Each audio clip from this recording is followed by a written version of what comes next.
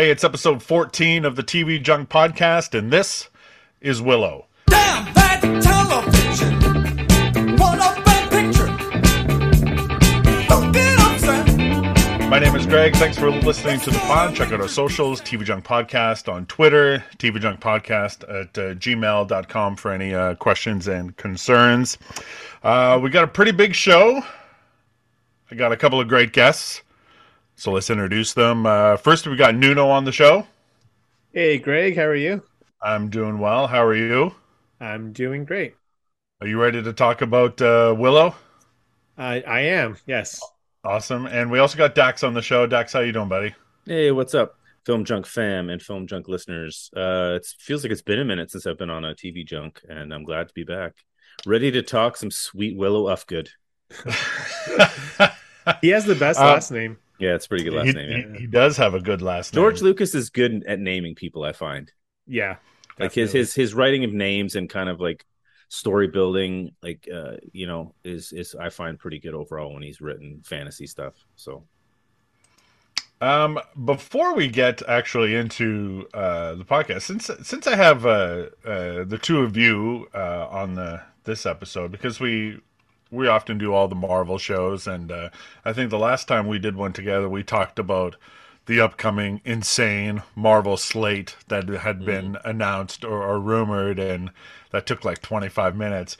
But I'm sure you guys both know that James Gunn is now the new head of DC over at Warner Brothers, and yesterday he revealed the first slate of things that are coming down the pipeline under his watch. And whereas Marvel calls them phases, he calls them chapters. Okay. And so chapter 1 is called Gods and Monsters, and they announced the movies, and I think the five movies and 5 television shows. I'm just going to run them by you guys, and I kind of wanted to get your quick takes on your thoughts of what he has. So we'll start with the films. And essentially I think to kick off everything, July 11th, 2025 is the expected release date for Superman Legacy. And this is completely a reboot from anything we've seen before. Essentially, I think anything that we had seen previously in the DC is going to be labeled as DC Elseworlds, and this is going to be the main DC universe. And so Superman expected is to be like a 25-year-old guy. He wants to start the actors young, and it's gonna not really introduce us to Kal-El, because I mean we've seen enough. Everybody knows who Kal-El is, but it's gonna kind of be more of a youngish Superman, like Clark Kent, or is it gonna be kind of like, do you think Smallville-ish? They haven't really said that, but I do think he's still going to be kind of like finding his way in that. So scale of 1 to 10, excitement meter for Superman Legacy. I'll jump in right away. As I would say when I was a kid, like Superman was my shit. Like it was Superman and Star Wars, my two things. I haven't read any of the books, but I mean any more than my other comic knowledge. But Superman always was near and dear to my heart, and I loved the Man of Steel and Henry Cavill stuff. So I mean, I definitely wasn't out, crusading on the internet forums for him to be saved. But at the same time, I was excited when I heard that they were bringing him back, and then all of a sudden it happened again where they're not. So I guess I'm kind of like, well, I mean, I'm going to watch it, but I was kind of hoping that Henry Cavill was coming back for that Superman stuff. What are your thoughts? Yeah, you know what? I listened to the presentation, and I follow DC Comics on my socials, and they've kind of like hinted at where they're drawing the inspiration from. and for the, is it called Superman Legacy? Yeah. Yeah. It looks as though they're always showing images from, I think it was Grant Morrison's All-Star Superman, and that was a really out there, pretty awesome comic. I'm not a huge fan of the Snyderverse, as people called it, and I'm thinking a fresh start is probably good. I didn't mind Henry Cavill. I thought he was good. I just don't feel like, unfortunately, the films he was in weren't all that amazing. Well, I agree. I agree. The DC thing was terrible. Like it didn't like they tried and it was awful. And I felt bad for the people in it because it was you could tell it was supposed to be something fantastic, right? And it was Yeah, just so subpar. I do think that Man of Steel was fantastic. Or was that what was the first one with Superman, right? Yeah. With Cavill. yeah. I Man of loved Steel. that movie. I still watch it. I still really enjoy it. I thought it was great. And there was some stuff that of course isn't fantastic, but I still like to watch it. But yeah, I agree. The I kind of force fed Batman or what was the second one? Batman versus Superman. Dawn Yeah, of Justice, yes. So, yeah, I force fed that a little bit because the fight and all that kind of stuff. But yeah, Justice League was a pile of dog shit and stuff. So yeah, I agree. Did you see the Zack Snyder I cut never of did. Justice No, League? I didn't. did. I I recommend it because it's a hell of a lot better. I heard it was better. Yeah. Now and I've shat on a lot of these DC movies, which is unfortunate because I think it actually makes me appreciate some of the worst Marvel films a little bit more because they're not as bad. But like I grew up mostly on DC Comics. Like I have a pretty solid Avengers run still, tucked away in a room that I haven't looked at in probably 20 years.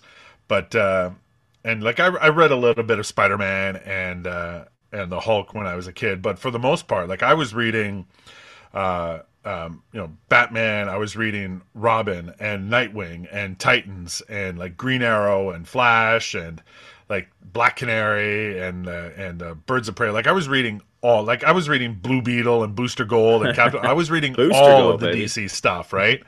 And so that was the stuff that I really wanted to see. Like, there was like 6 Justice League titles. There was a Justice League Europe and International and Justice League Task Force, which was super cool, I thought. And I just, like I really wanted more from than what we got over the last little while. And it's weird that that James Gunn kind of announced like this whole new slate, considering there are still, 4 DC movies from the past regime that are coming out this year. Because there's I only Shazam know 2, Flash. Oh, okay. right? Well, Shazam 2 is coming out, and apparently people have spotted Gal Gadot, Wonder Woman in the trailer. So like I didn't know that she was going to be around anymore, but she's in Shazam, and apparently Ezra Miller in the Flash film scenes with both Michael Keaton and Ben Affleck as Batman. So that one's coming out. Blue Beetle is coming out later on as well in the summer with the young Blue Beetle. I think his name is Jamie Reyes. And then the Aquaman sequel in December. So I That's don't right. know if like he kind of hinted that Flash is going to restart sort of everything at the end. And like kind of reboot everything. So I don't know if Blue Beetle and Aquaman are going to be part of the reboot, or if they're, in the timeline they're going to actually be before it, or what. It's still a little bit confusing, but I'm sure they'll figure it out and make sense of everything. The next movie that they announced is the Brave and the Bold, which is kind of their introduction of Batman into James Gunn's DCU, and it's going to be based around a story featuring Damian Wayne as Robin, and so he's kind of skipped past Dick Grayson and Tim Drake and Jason Todd, and just kind of starting with Damian Wayne as the current Robin, which would make me think that Batman is probably at least going to be in his 30s. I'm guessing, if Damian Wayne's probably 14 or 15 years old, maybe a little bit older. I don't know, but so Batman will be a little bit older than Superman, but have you guys ever read any of the stuff with Damian Wayne as Robin? I had read that entire first arc, and I really enjoyed it. So yeah, when DC kept on mentioning the films for the first time, I was like, oh, this is all pretty contemporary, recent stuff, and it's all stuff that I read. I really started getting into DC over the past maybe 6 years or so. I've been trying to go back and catch up on some of the titles that people really recommended and heralded as, really really interesting stuff. Um, so yeah, I'm very familiar with all those stories. It's a good jumping off point just to do something different because everyone always says, what's going to make this Batman different from the Matt Reeves Batman, which, like you Right. mentioned, is going to be Elseworlds, right? So yeah, I mean, we all know the Batman story. We've all seen several reboots at this point. Why not just jump right in with an established Batman, an established Bat family? Yeah, I haven't read much at all with Damian. Really, the only um, intro to Damian Wayne that I have is some of the DC animated stuff. Yeah. So that's really all that I'm familiar with. Um, Dax, did you ever read any of that stuff? I was hoping you were going to skip right past me because Yeah, I've had nothing yeah, to offer. yeah. No, I didn't read any. I never read any DC stuff ever. Oh, Like okay. I barely read Marvel shit. But I mean, I would say the only DC I ever really read was when Superman died. That series with the Right. Doomsday stuff and the lead up to it. I kind of traced it back into the run before that, where it was hopping between the different franchises. And yeah, but that's about it. One of So the other I'll films trust is, you guys that it's a good idea. man, you really I like you got that glass again. What The big glass? mug. Your big Yeah, mug. Yeah. some water. Yeah, I'm drinking some water. Yeah. Sorry, Um, go ahead. Supergirl, Woman of Tomorrow, which is based on Tom King's series. It kind of presents a different Supergirl because I mean we kind of all have that idea of what Supergirl is, but this one, like, whereas Superman was raised with like a family on Earth, Supergirl, after Krypton explodes, was kind of left alone on like a rock, and so she's a lot more bitter in this storyline. I've never actually read it. I just kind of read what it was about. So it's kind of a different take on what we've seen with Supergirl before. What's your interest level on a Supergirl film? Again, it's based on a series that came out just last year, and I followed it. I follow that artist, Bilquis, I believe is her name. Yeah, she's amazing. It was a really cool story. I would say it's kind of fashioned after like a western, I think, in the sense that it's about this young alien girl who happens to run into Supergirl, and Supergirl is known throughout the galaxy because she's at this she's been this legendary character, and she kind of takes her under this wing. Like, take this girl is out for vengeance against someone who killed her father, and they pretty much travel the universe. And Supergirl is like mentoring her and saying that she'll kill this guy for this girl, and they kind of run into these weird adventures. And there's times where Supergirl loses her powers for different reasons, and she's pretty badass. Like, she still has like the traditional garb, but she swears a lot and she gets bloodied a lot. And she's like, yeah, she's pretty grumpy. It was a really fun story. I feel like people like that seems to be the winning. I know I'm not saying anything fantastically new here, but people always seem to relate to characters with the edge, eh? Like the Batman edge, the Yeah. angsty, like they're not perfect. That's I think that was DC's problem, is that so many of the characters were like these perfect specimens of gods and all that kind of stuff.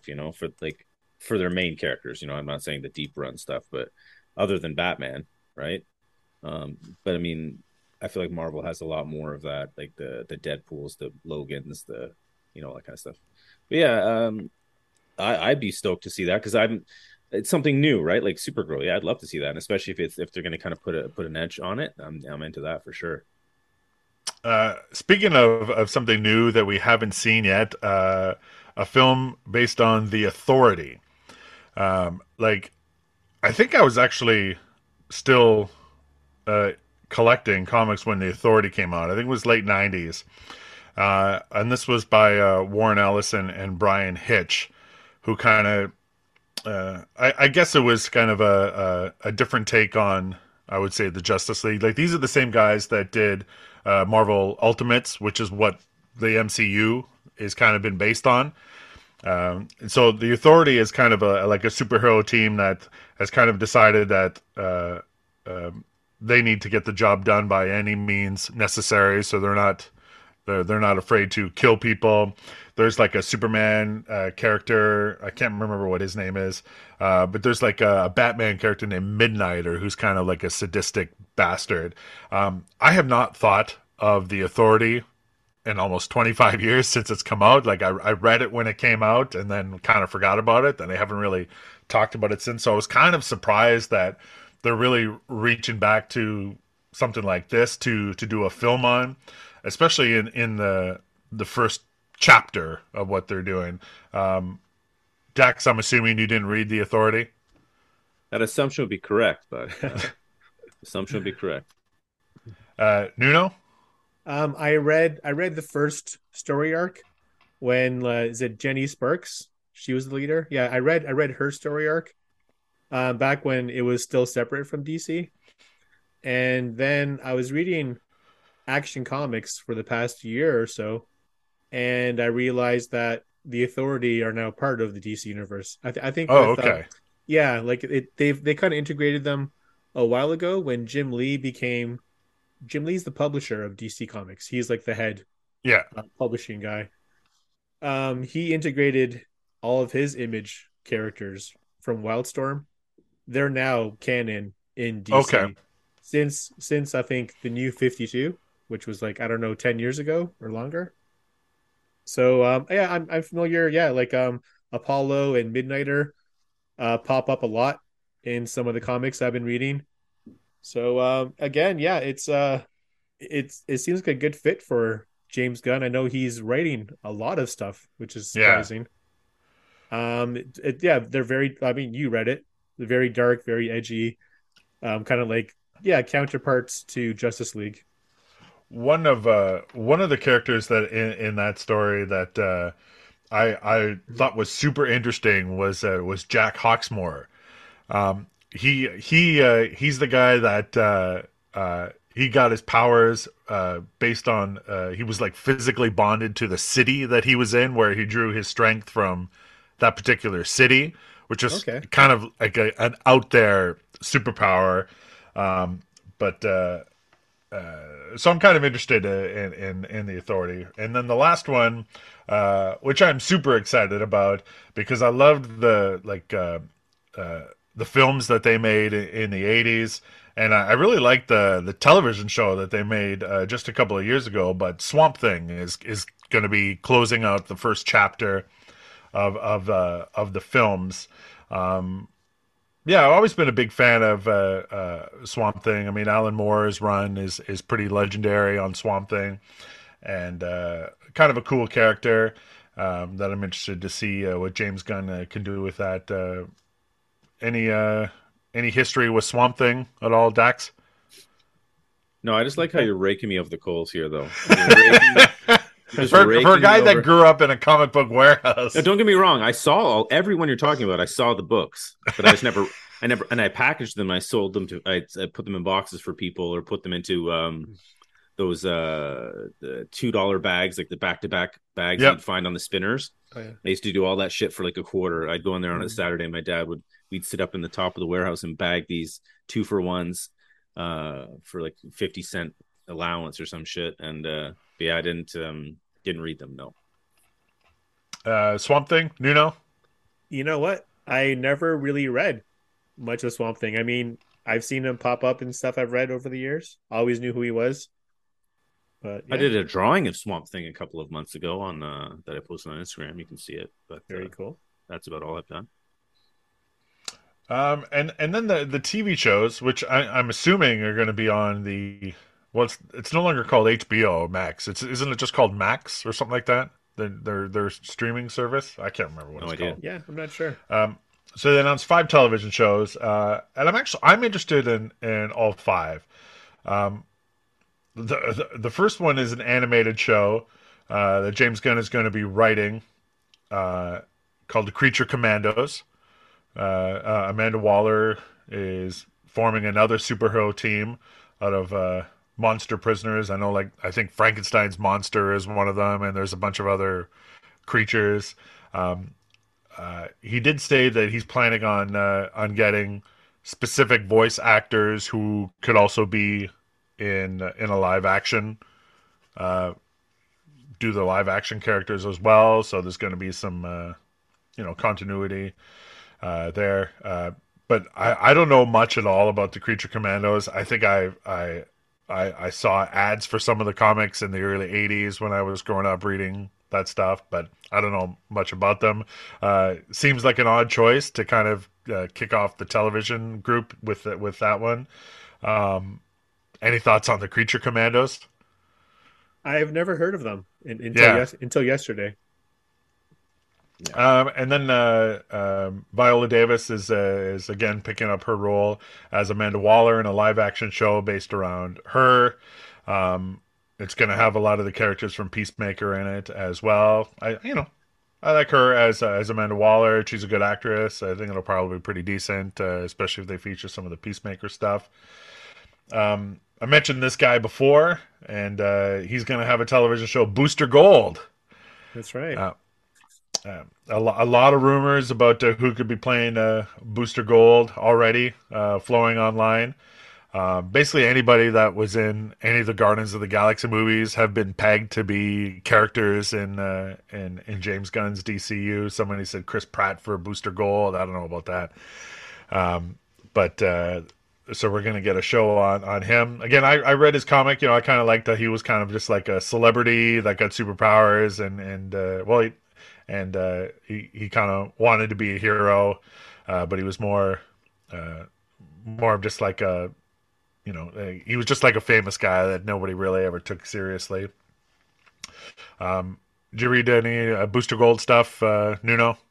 Um, Not really. I'm familiar with his team ups with Blue Beetle. Like they had a series, and Yeah, yeah, you know what? I think I used to watch Justice League, the animated series, which pretty much featured every DC character yes, ever. I think it was yeah, Justice League Unlimited.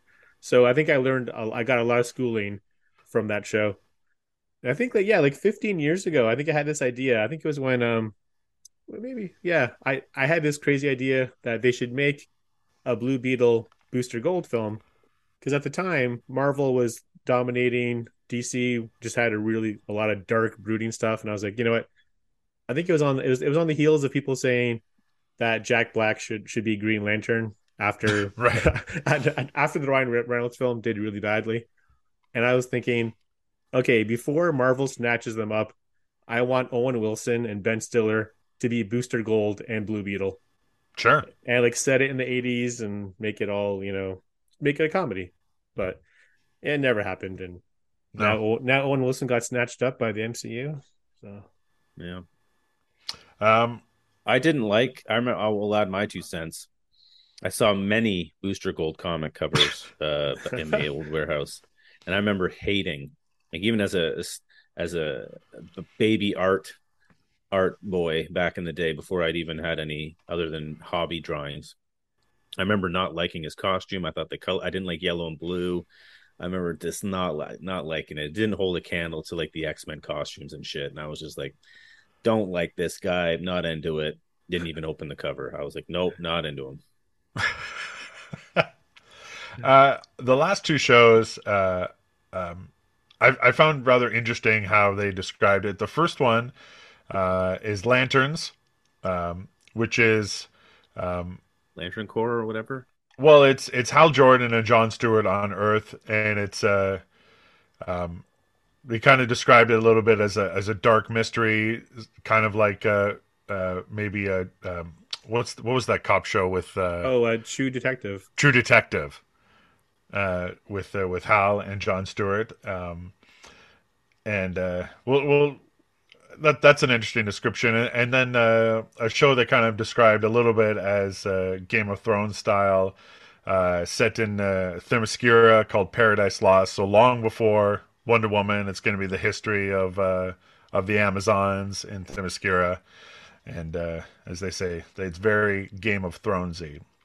Any particular interest in either of those last two? I None. like the idea that it's the history of Themyscira and not taking place during like a Wonder Woman's era. So yeah, why not? Yeah. So I find it interesting that there's a couple of the big guns. You know, there's a Superman movie, there's a Batman movie, and then Green Lanterns and a television show. But the rest of it is kind of lower level stuff. But I mean, a lot of people scoffed at Guardians of the Galaxy, and it turned out to be one of the best couple of the MCU, their two films. So. I think something to look forward to. At least they seem to have a bit of a plan, and we'll see how it goes, and we'll see what James Gunn can do. Do you expect any of the current actors who have roles as in the DCU to come back? Like, do you expect Ezra Miller or who else? God, I can't remember who's the guy that plays Aquaman. Jason Momoa. Jason Momoa. And he's then, probably their biggest draw right now financially. I mean, Aquaman 3 will probably do okay, just because it's him and he's got like a name. I feel like I don't know, man. I just feel like, especially when Flash flops and the other two, I think Aquaman's gonna be the only one that makes any money from the 4 that come out this year. The rest of them are gonna die. Like, they're gonna be, no one's gonna give a shit, in my opinion. They take this now as, like Dax said, on this date, those are going to flop, be terrible, and they're probably just going to want to cut everything out of that and do like a new fresh take with this James Gunn thing. That's my take on it, I think. Yeah. A lot of people, Ezra Miller, they have had a lot of problems in the last little while, personal problems. So it'll be interesting to see how people respond to that film. And just recently, Zachary Levi got into a little bit of hot water over his, reported thoughts on vaccines and stuff. So we'll see how those things play out. But people really need to learn how to promote films a little bit better and stay off of social media and try not to, break the law before your movie comes out. Amen. All right, so let's get into Willow. First of all, I want to know about your guys, your history with Willow. 1988, this film Willow comes out. In theaters, directed by Ron Howard. Val Kilmer was a pretty big star at that point. I think this is pre-wife Joanne Whaley. I think this was before they got married. Warwick Davis, in kind of one of those 80s fantasy films along the lines of Labyrinth and Neverending Story and Dark Crystal. That seemed to be very popular. Dax, were you in that theater in 1988 to see Willow? I don't remember if I saw it in the theater, but it's probably one of the nights that my dad would bring home a VHS tape for Tuesday night movie night or whatever like that. But I mean, Willow was like at the top of my list for, like, if I think back to my childhood, and very nostalgic. I loved Willow. I loved everything about it. At that time, I think I was pretty much in love with everything George Lucas was doing. Right. Like Battle for Endor, Ewoks, all that shit. Like, I loved it all. Like, there was just something about the way there was like a kind of like a visual kind of feel, and this audio as well. Like, the scores are all very kind of similar. That kind of had this, like, I noticed in all like the Ewok movies and in Willow, he loved to use like the sprites, like the like the little light animation beams that would bounce around the screen, and like with that kind of fairy noise and stuff like that. Yep. And it was very comforting as a kid, and it just kind of brought enough of it together where, I mean, like, I loved the fantasy stuff of Val. And this is the first movie I think I knew Val Kilmer from, when I was younger, and I had a crush on Saoirse big time. Like, I had a massive crush on her, and I just loved the movie, like loved. And so I remember when it came out on like.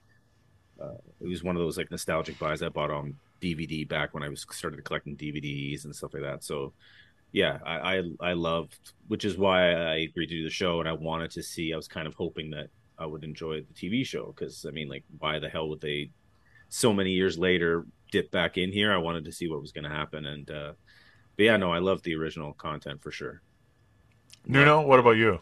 Well, first, Dax, can I ruin your crush a bit? I Absolutely, yeah. don't.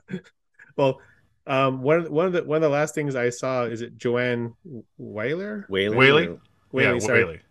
Well, you probably know this, but I don't know if you I recognized don't her. know anything. I Oh, recognize her in this show, but I haven't seen her okay. since, as far as I knew. You've seen her before. Yeah. She played Sister Maggie on Daredevil season 3, Oh, aka that's right. Yeah, yeah, Matt's yeah. No, and mom. I did recognize her in that show. I didn't Yeah, hate her in that show. no, no, she's awesome in it. Yeah. I'm just saying, like, like she was so good as that like character Oh, for sure, that for sure. it's so removed from how I remember her in the 80s. You know Right? what? You're right. I remember specifically watching Dare because I love Daredevil. Like that Yeah. season, the series was insanely good. And I remember watching that show and going, "Where do I know her from?" And I spent like 3 or 4 episodes going, "Where do I know her?" And I was so proud of myself when I figured out it was Sorsha. And I think it Nice. was because her voice. You could tell there was something. I'm like, "Where do I recognize that face from?" And then eventually it dawned on me that it was Sorsha. Yeah, for sure. So did not ruin my crush, Nuno. I'm good. I'm still Okay. crushing hard. Nice. Okay, yeah. I didn't watch Willow in the theaters. I watched it on home video, but it stuck with me. I had some very vivid memories, mostly about the scene where everyone gets turned into pigs at the end. Oh yeah, yeah. That like anything that Terrifying as a kid. yes, kind of like I remember that, and then the effects in the witches when the kid gets turned into a Yep. mouse, The like mouse. Yeah, yeah, that yeah. halfway, like prosthetics, and then into like stop motion or whatever they did. Yeah, yeah, 100%. That stuff like was always burned into my mind Oh, as yeah, being really, really, yeah, just really freaky. for sure. It was like that's in the stuff that like people of like this generation won't get that. You know what I mean? Like that they'll have different things that are scary to them. But I mean, definitely, I agree with you that every movie that you reference there, all those things, it's true. Like there's certain things that just kind of like whoa, as a kid, freaked me out. And Yeah, they were yeah. those dark moments in movies that scared the shit out of me. And like even those the dogs in Willow. Like they Yes, can't. You could tell they put like weird pig pelts on just regular on dogs and had dogs. them run Yes. around, and those scared the shit out of me. Like especially when it eats the woman, the maid putting the baby in the river, and like you see her get tackled Oh by them yeah, in the yeah. very beginning. I was terrified as a kid. But yeah. I'm like Labyrinth. I have never seen the movie Willow. What? Wow. Yeah, I never Oh watched my it. god, it's so good, dude. It's way too good. You know, The Stone Acorns. Oh my god, way too good, bud. Have you watched it like now? Like, no, have you? I still haven't watched Oh it. no, you can't have this be your first thing of Willow. You know what So though? Oh Yeah, I I no. I, the I will say I watched it as a kid. I rewatched it right before the first episode, Yeah. and I wasn't crazy about it rewatching Oh it. come on. But I mean obviously it's not like it's not Oscar film. Like it's not No, Oscar worthy, but I mean it still holds up, dude. Like the you know charm is what? still there.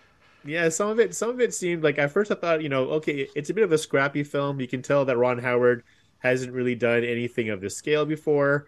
ILM, they're trying some new things, or it kind of seems scrappy, but then it kind of some parts seem a bit too unpolished and kind of like rough around the edges, and then it kind of falls apart here and there. I love Warwick Davis. There's stuff about it. I love Val Kilmer. Um, yeah, certain things about it I really liked, but unlike films like, when you're a kid, you love stuff and you remember it being a certain way, and then sometimes, unfortunately, you go back and watch it again, and it doesn't hold up. Like, as far as the fantasy stuff, I know that A Princess Bride, I was I liked more as an adult. I watched it Yeah, again, that's a really good and I movie. was Yeah. like, wow, this really holds up. Like, what else? Oh, Labyrinth, I rewatched and I absolutely loved it. Probably again more as an adult than I did as a kid. But yeah, it was okay. I enjoyed it. Again, I love the character of Willow. Um, but yeah, What I about wasn't. Kaya? Are you a big fan of Kaya? Mims and Oh, Rannon? the like Willow's family. Yeah, Willow's Yeah, family. they're I just they're love the names, man. they're Kaya, Mims, adorable. Rannon. Yes, I, Come I on, I man. love I love all the names. I loved all the Newlands. or Nelwyns in his Nelwyns, yeah, village. Yeah. But yeah, I wasn't a huge fan of the film, unfortunately. And but Greg's never and Greg has Greg never is seen it. definitely not a fan of the movie because he hasn't even seen it. That's right. No, I never saw it. So I was very thankful for the first episode with a Yeah, tremendous it kind of recap. recapped. Yeah, it kind of did. So I feel I didn't miss out on anything. It kind of gave me an introduction to like the key characters that I've kind of continued into the series. I think for like a lot of that fantasy stuff, if it didn't have a pro wrestler in it, like Andre the Giant, then I probably wasn't too interested in it. So like Princess Bride, I was So down you for only that. watched Princess Bride then? What other wrestlers were in other fantasy movies? God, well, I guess that was probably the only one. I did see the Never Ending Story. Yeah, I did see that. that's such a good movie. Yeah, which I have not rewatched that one. I don't know if I want to, but I have seen the Princess Bride a couple of times. Yeah. But yeah, that 80s fantasy genre was super popular. Obviously, with George Lucas, writing the story for Willow, Ron Howard directing it, and it garnered a lot of interest. I mean, Val Kilmer, he hadn't done Top Gun yet, but I'm pretty sure he had done Top Secret, which I think was a little bit before that, which was a pretty funny comedy, which my mother did take me and my brother to go see. Super inappropriate for children, but that I think that was my introduction to Val Kilmer. All right, so like that was the movie. We got a little bit of a recap in episode 1, and now it's 17 years since Queen Bavmorda was defeated at the end of the film, and now an unlikely group of 6 heroes sets off on a dangerous quest to places far beyond their homes, and they must face their inner demons and come together to save the world once again from the Gales. So quick overall thoughts on Willow, the Disney Plus television series. Nuno. Overall, it was enjoyable, Okay. and I think there are certain episodes and certain things I wasn't a fan of. But you know what? I mean, very much it has all the kind of the legacy sequel tropes that we've become, very familiar with in the last few years. But like many of those legacy sequels, uh the stuff that works is pretty good, and I liked all the new characters. And I really liked Willow. I know he's not really the main character, but I was afraid he'd be sidelined. Oh, but he's actually quite good in it, and yeah, just great to see him back in character. I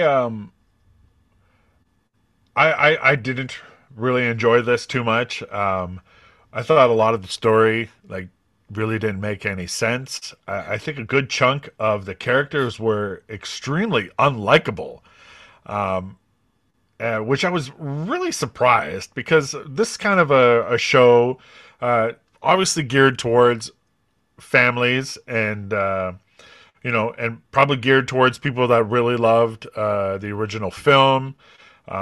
So maybe I wasn't the target audience. However, I kind of expected to actually like the people who are on this adventure, and I would say half of them I didn't like at all, and I just thought it was a strange way to write some of these characters. I know you have the there are certain tropes that they kind of leaned upon, especially when it came to like members of like a royal family and how they wrote those particular characters, which seemed like we have seen it over and over again with kind of the attitudes that they gave some of these characters. So I was kind of disappointed about that it wasn't really anything interesting. There were some practical effects that I really, really enjoyed. I will take on Frank's role and shit on the comedy in this in this series. I thought the comedy didn't really work in almost every case. We could probably spend an hour talking about the musical choices, and we'll get to that because I would imagine they probably could have used the services of James Horner, who did the music in the original film. And then yeah, I was kind of I was really surprised about how much I thought didn't work. Um, Dax, what about you? Well, I'm going to be honest with just you two guys here. So it's just between the three of us. Yeah. I forgot that I thought it was next week. Okay. So luckily enough, I had the day off. I literally watched 8 hours of TV today No. and literally finished at 5 p.m. to go eat some dinner and then come back for this. So Wow. it was a long day. I had watched episode one like 2 weeks ago or something like that. And then I was like, oh, I'll just watch them when I get closer to the time or whatever.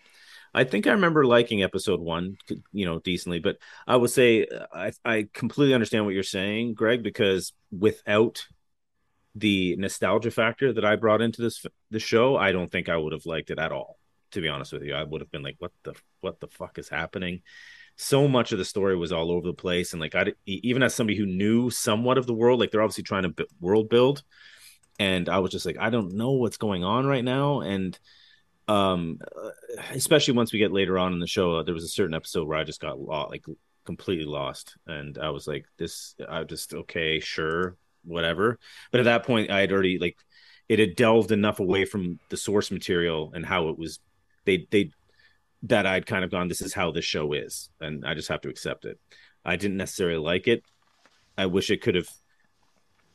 I basically had to make peace with the fact that it's not like, an 80s nostalgia for the parents. It's doing it for the parents who watched Willow, and then they have 12 to 13, 14-year-old kids that are watching it now, right? So they're trying to do that generation of, and I I liked some things about it. I really liked the set design, like the world, like when they're walking around and stuff like that, felt very kind of like some scenes, especially like going back to the Nelwyn area, was very cool because it, felt like that George Lucas look, to me anyway, or the Ron Howard look or whatever it is. Um, and yeah, it was really just the nostalgia stuff that I dug. I think some of my favorite parts were those kind of like throwbacks where they would put in like the actual dialogue from the like snippets of the dialogue from the movie, or like clips in misty smoke. Like I really like the sequence where Alora Dannon was in the Nokwin or whatever the fortress, the evil fortress was at the end of Willow, the movie that where Bab Morta was. They have an episode in there, and you kind of see her seeing kind of past visions of like what had actually happened there, and it was cool to kind of bring me back to going, oh yeah, that's why I'm watching this, because I like the original story. um yeah, I was kind of torn because I feel like parts of the comedy I kind of was charmed by, like, but I could see right, like as it's happening, I'm like, oh god, no, like no. But then there was certain, I found that between Willow, so what's his name, Warwick Davis, and the girl who plays Laura Dana, and I thought they had some nice kind of chemistry, quippy stuff that felt more natural. Like there was some kind of like, what are you doing? Like, no, don't do that kind of stuff, which worked. But I felt like the stuff that was try hard was a bit like too much. Like the Borman stuff, I wanted to like that guy because I felt like he has a good charisma, like that the big barbarian kind of guy. Yep. But like the writing, you're like I think where you're going with this, Greg, in the comedy is that it was just too, like, it was too much. Like, it was just constantly going. It was, they're like, oh, Marvel does it in their movies, so let's do it 100 times more. And it was just like, they're just constantly quipping with each other and back and forthing. And like, everyone has the same kind of sense of humor. So every character, even the trolls in it, Yep. I was confused. I'm like, why are these trolls talking like this? In the movie, we see one of them and it goes, you know what I mean? I'm like, why is this one? But then that was the episode that got really confusing for me, episode 6, where they're in the mines, and I'm just like, what is happening? But apparently they're drinking the juice, which makes them smarter or something. I don't know. Anyway, that didn't really work for me. I know it's supposed to be like a short recap here, but you just heard I've watched it all in one day, so cut me Sure. some slack. Yeah, I feel like it. I wanted to like bits of it, but there were certain things that were charming for some reason. And then at the same time, I was just like, ugh, no, like that, nah. So I kind of did this all day. on whether I liked it or not. But I mean, I guess I would agree with that like I didn't hate it. Didn't hate wasn't great. We'll quote that. We'll quote that Sure. famous film junk line. But I yeah, uh, we'll go with that. I watched it um, this week. I watched a couple episodes Monday, a couple episodes Tuesday, and finished off the last couple yesterday. So I think it's actually better, especially when we're doing a podcast, to kind of watch it super close because Yeah, my you remember memory it is better. terrible and I will Yeah. forget about everything. All right, so like the story takes place 17 years after Sorsha is now the new queen, and we find out she had married Mad Mardigan, and they had two kids, Prince Eric and Princess Kit. Mad Mardigan is gone. He kind of disappeared, kind of left the family and left the kids to kind of grow up on their own. And we were introduced to a kid who's kind of like he appears to be kind of like the dumb, or Eric, sorry, is like the dumb prince. Who's a womanizer, and he's kind of got his sights set on this girl who works in the kitchen, who he refers to as Dove, whose actual name is Brunhilde, which I really wish they would have stuck with that, because I think Brunhilde is a great name. And Kit is clearly in love with her friend Jade, who is a novice knight, and basically the castle that they live in is attacked by the Gales. And the names of them are the Scourge, the Doom, the Lich, and the Dag. I thought these four demon characters looked amazing. Like They do look I pretty cool, really yeah. liked the I look agree. of them. I thought, I mean, I think for kids, I think they were super scary, especially the female presenting one with the wings was terrifying. Yeah. Yep. I did not like that. I mean, I liked it, but I did not like looking at that character. And they come and they steal the prince after they attack Tirasleem, which is the name of is that the name of the city Yep. or the castle? It's the kingdom, I think. Tyr's kingdom. Lane is it's like a small city. That's the main. It's like Galador is one city or kingdom, then Tyr's Okay. Lane is another one, and So they kidnap the prince, and then they're they kind of decide that everybody wants to go save the prince. His sister Kit wants to go. She's like trained as a fighter and wants to go rescue. And the first thing I had an issue with is why did the queen agree to send these couple of people instead of sending like an army to go rescue her son. her son? Yeah. That was the first thing that I thought was very puzzling, because like I get that they're kind of doing the Fellowship of the Ring type Yeah, thing. I think 100%. they even refer to themselves as a fellowship. I think Kit refers to the group as the Fellowship. So I thought that was super strange, but I guess that was the best way that they could figure out to get this group, which includes Kit and Jade, who is sworn to protect her. There's a dude who's in the prison named Borman, who's released by the Queen. They have some sort of a friendship. Was that character in the movie Willow? No. No, okay. But he was an acquaintance of Mad Mardigan at one point, so she trusted him to a certain degree. And I think And it's then- also because he was like he knew the area they were going to, or he was like a tracker or something. Right. I think if I remember correctly in the first episode, that's kind of because I was very confused as to why she was talking to this guy in the cell. I was like, who is this guy? He's obviously going to be important, but I don't understand what his point is. But There's a knight who trained Eric, who goes along with them, as well as the prince of a neighboring kingdom, who is there to be married to Kit to unite those kingdoms. And I forget his name, but he's played by the guy that played Flash Thompson in the new Spider-Man movies. his Yeah. name, his name's Graydon. Graydon, that's right. Yeah. Tony Remilori or something like that is the actor's name. So there's this group, and they set off to go rescue Eric. They're followed by Dove, who's the girl that's been knocking boots with Prince Eric, and she wants to go save him because she's in love with him.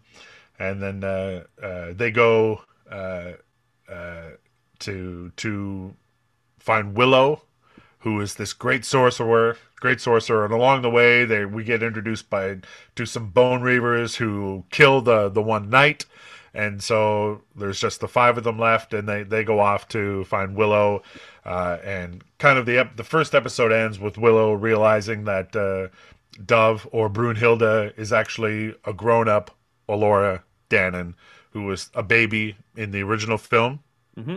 who they were Yep. who they She's the kind of wanted to chosen one. protect.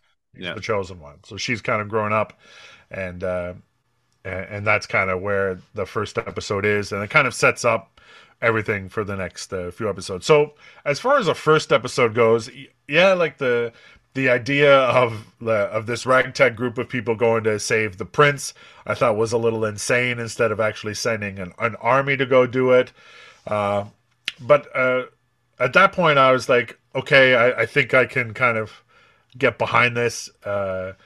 Even though I thought the princess was kind of mean, but and her and Borman were characters right off the start that I didn't particularly like, because I just don't think I understood exactly what Borman was, or why he was there for quite some time. I think it wasn't until episode 6 or 7 you realized exactly who he was, and how he was kind of associated with Mad Mardigan and Sorsha and Willow and all that. So after the episode 1, I was like, okay, we got some cool demon-like creatures that I thought looked awesome, and we kind of have like a journey ahead of us. I'm always into that sort of a thing, and away we go. So after the first episode, I was like, okay, I think I'm good. Dax, where were you after episode 1? I was pretty much the same as you. I was like, Okay. okay, I like how it set it up. I I'll start by saying this. I remember after that fight with the demons, I remember thinking the VFX in this show were quite good. I really like how they handled the swirling effects of like the just basically like the overall effects that they keep coming back to kind of make it look magical. And the lighting that they used in the fight sequences was always very good too. I found the lighting too, especially in the traveling sequence at the end of the movie, like the sunsets being pink, and they were using very heavy high contrast colors, or high saturated colors for skyscapes. All that kind of stuff was very, very cool. I felt like they did a very good job with the VFX when it came to the fighting and the bad guys and the all that kind of stuff for a show. I've seen much worse, like, don't ask me to tell you which ones because I can't remember off the top of my head, but shows on these Disney platforms and all this kind of stuff. So yeah, no, I thought that was very cool. And I did also, just like you, feel like that, okay, we're starting off, I think I can get behind this. And I had the same kind of trepidations too, like kind of going like, why is this Borman guy going and all this kind of stuff. But it's kind of, I just, TV license, let's just say, you kind of let it go. It's like they're trying to tell a story, and they're trying to do a Lord of the Rings, mini Lord of the Rings. So that's what's going to happen. And let's buckle up and see what happens, if you know what I'm saying. The actress who played Jade is named Erin Kellyman, and I like her. She was great. She's striking. That where do I recognize her from? She was in Falcon and the Winter Soldier. She played the leader of the. She did. Yeah. The Resistance, right, or whatever. The Resistance, yes. I thought she was really good. Yeah, she's great. As far as the actors go, like she was really good. I like the Ellie Bamber who played Allura Dannon, and Warwick Davis is a good actor. He's been in tons of stuff. I was kind of glad they gave him. He kind of got something else, because really we haven't really seen much of him in a very long time. So I think it was good to see him. And Nuno, what did you think after episode 1? Where were you? I absolutely loved the Gales, especially that huge guy, the Scourge, who has like a cage over his head. Yeah, that's menacing. When you're that scary that you need to have a permanent cage on your head. That's good. That first battle was really good. I like that. I think Jade cuts one of his arms off, which was pretty awesome. I was like, wow, this is that was cool. I had a weird suspicion. My suspicion ended up being wrong, but Prince Eric, I thought was super creepy from the get-go. I had a feeling that because you don't actually see him get abducted, you kind of see that scary bird lady land in front of him. And then it's like, oh, he's gone. I thought for sure because he's set up as like the ditzy, like, prince. And that night at the end of the dinner that goes all awry, when he tries to play peacemaker between Kit and Queen Sorsha, um, Sorsha just like digs into him and says, "Stay out of this. You're stupid," and stuff like this. Yeah. Right. Everyone treated him so crappily. I'm like, okay, he's the mastermind. He probably. Okay. I was like, and considering his grandmother was Bavmorda or whatever, is that her Yep, name? yep. Yeah. I was like, okay, he's the one who's evil. This is all a setup. He knows that Dove is really um, a Laura Dannon, and every single time something would happen, I'm like, oh, okay, this totally proves it. Like when Willow figures out that Dove is Laura Dannon, I immediately thought, oh, he totally seduced her. He had to get her out of the protective field. So I was really surprised that he was not a secret bad guy. I mean, we'll get to that. Right. It kind of Yeah. turns, but I thought he was actually the mastermind behind everything. So, And as- episode 2, we get a little bit of a flashback of. Now, this wasn't from the movie, right? With Willow's falling out with the Queen, where No, Willow no. had like the creepy little beard and Creepy mustache. Manchu. Yeah, yeah, Which I will say that, however, if it was just really good makeup or if they did de-aging on her face, it was flawless.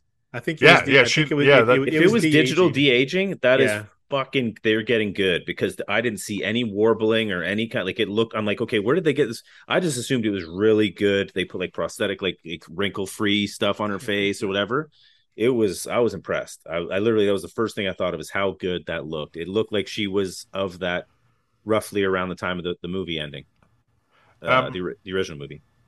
So I think at this point I realized that I also did not like the Queen Sorsha, and I'm assuming she was really hurt with Mad Mardigan leaving her, because in the first episode she was a jerk to her son, she was a jerk to her daughter, and then this episode she was fucking awful Yeah, to she was- Willow. Oh yeah, Yeah, that was like- terrible. Like, doesn't allow him to train Allura, and then just kind of belittles him and throws Yeah. him out of the Yeah. fucking castle. and she tells him, "You're not a great sorcerer, and Yeah, you you're- never will be." Like, what the fuck? Yeah. I know. I was like, that was pretty heavy-handed. I agree. I was like, that was fucking terrible. She sucks.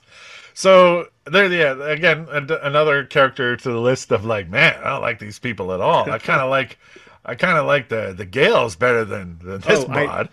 I have to say early on, I actually really liked Borman. I thought out of all of the kind of weird, like Buffy Whedon-esque kind of dialogue they tried giving everyone, maybe it's the charisma of that actor. I thought he was great.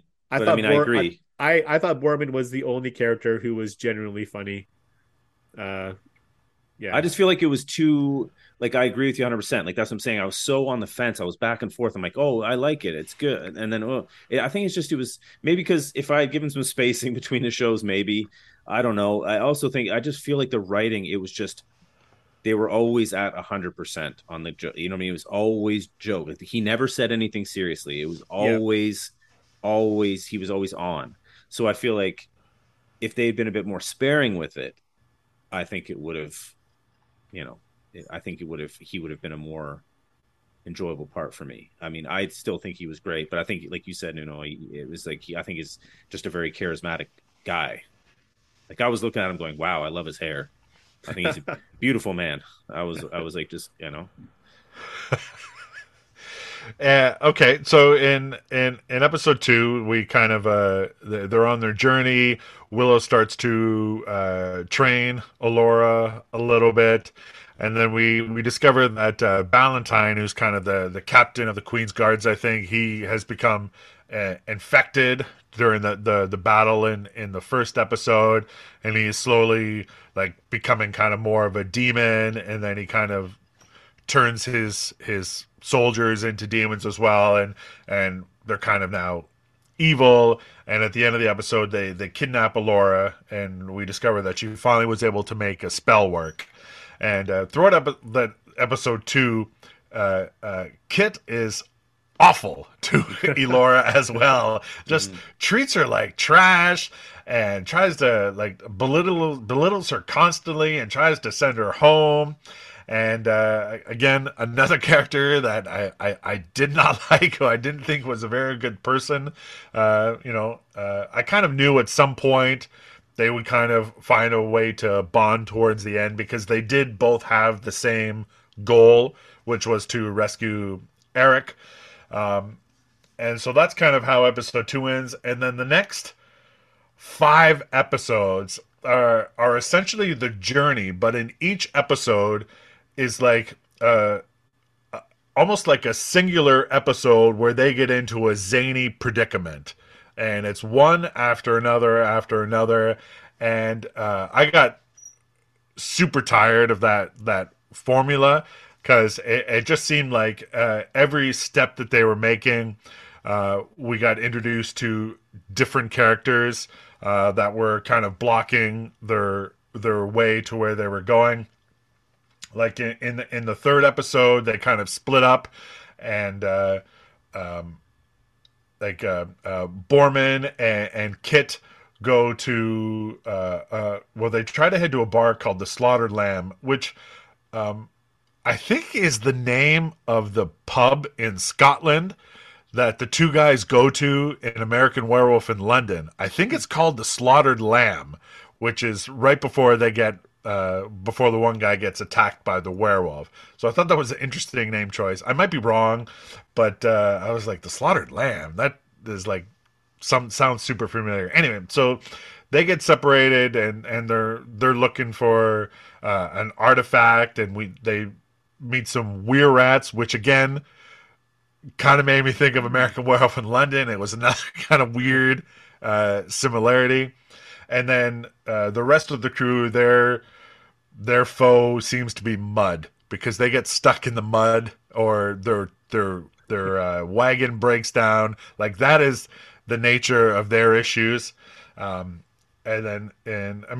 we can talk about it, these individual episodes. And then the next episode, they're in the castle, which is from the movie. Yeah. And they're kind of battling like ghosts or things that are kind of influencing them in the castle. Yeah, it's and like then a curse or something like that. The next episode, they're in the forest with the Bone Reavers, and they're kind of delayed with there. And then the episode after that, they're with the trolls, and it's just like one after another. It's like another impediment in their way, and it kept putting the story for me like on pause every time. And it's like, okay, so now there's more new characters that I'm going to introduce to, and where's the story going to go from here? But we can talk a little bit about like episode 3 for me. Nothing particularly interesting happened, other than Willow's buddy kind of dies in a battle with Valentine and the guards, and they finally kill off those characters before they continue on with their journey. We do finally see Willow use his powers in this one too. That's true. He did finally. I liked the concept of the fact that it's draining. Like he makes a reference that like, I'm not as young as I used to be, and like this, like using my powers drains. So it gives it. I thought it was well written. It gave a reason as to why he can't just use magic to fix everything, or fly them there or whatever. Right? Like it was a good story device to make it plausible as to why he's not using his magic all the time. And I thought that again, this is another case where the effects were awesome. I loved how when he put his staff down, how it was kind of like the wind was like shooting the magic out, and it was tearing out of them and stuff like that. I thought it looked very cool. Yeah, like that is I think the one.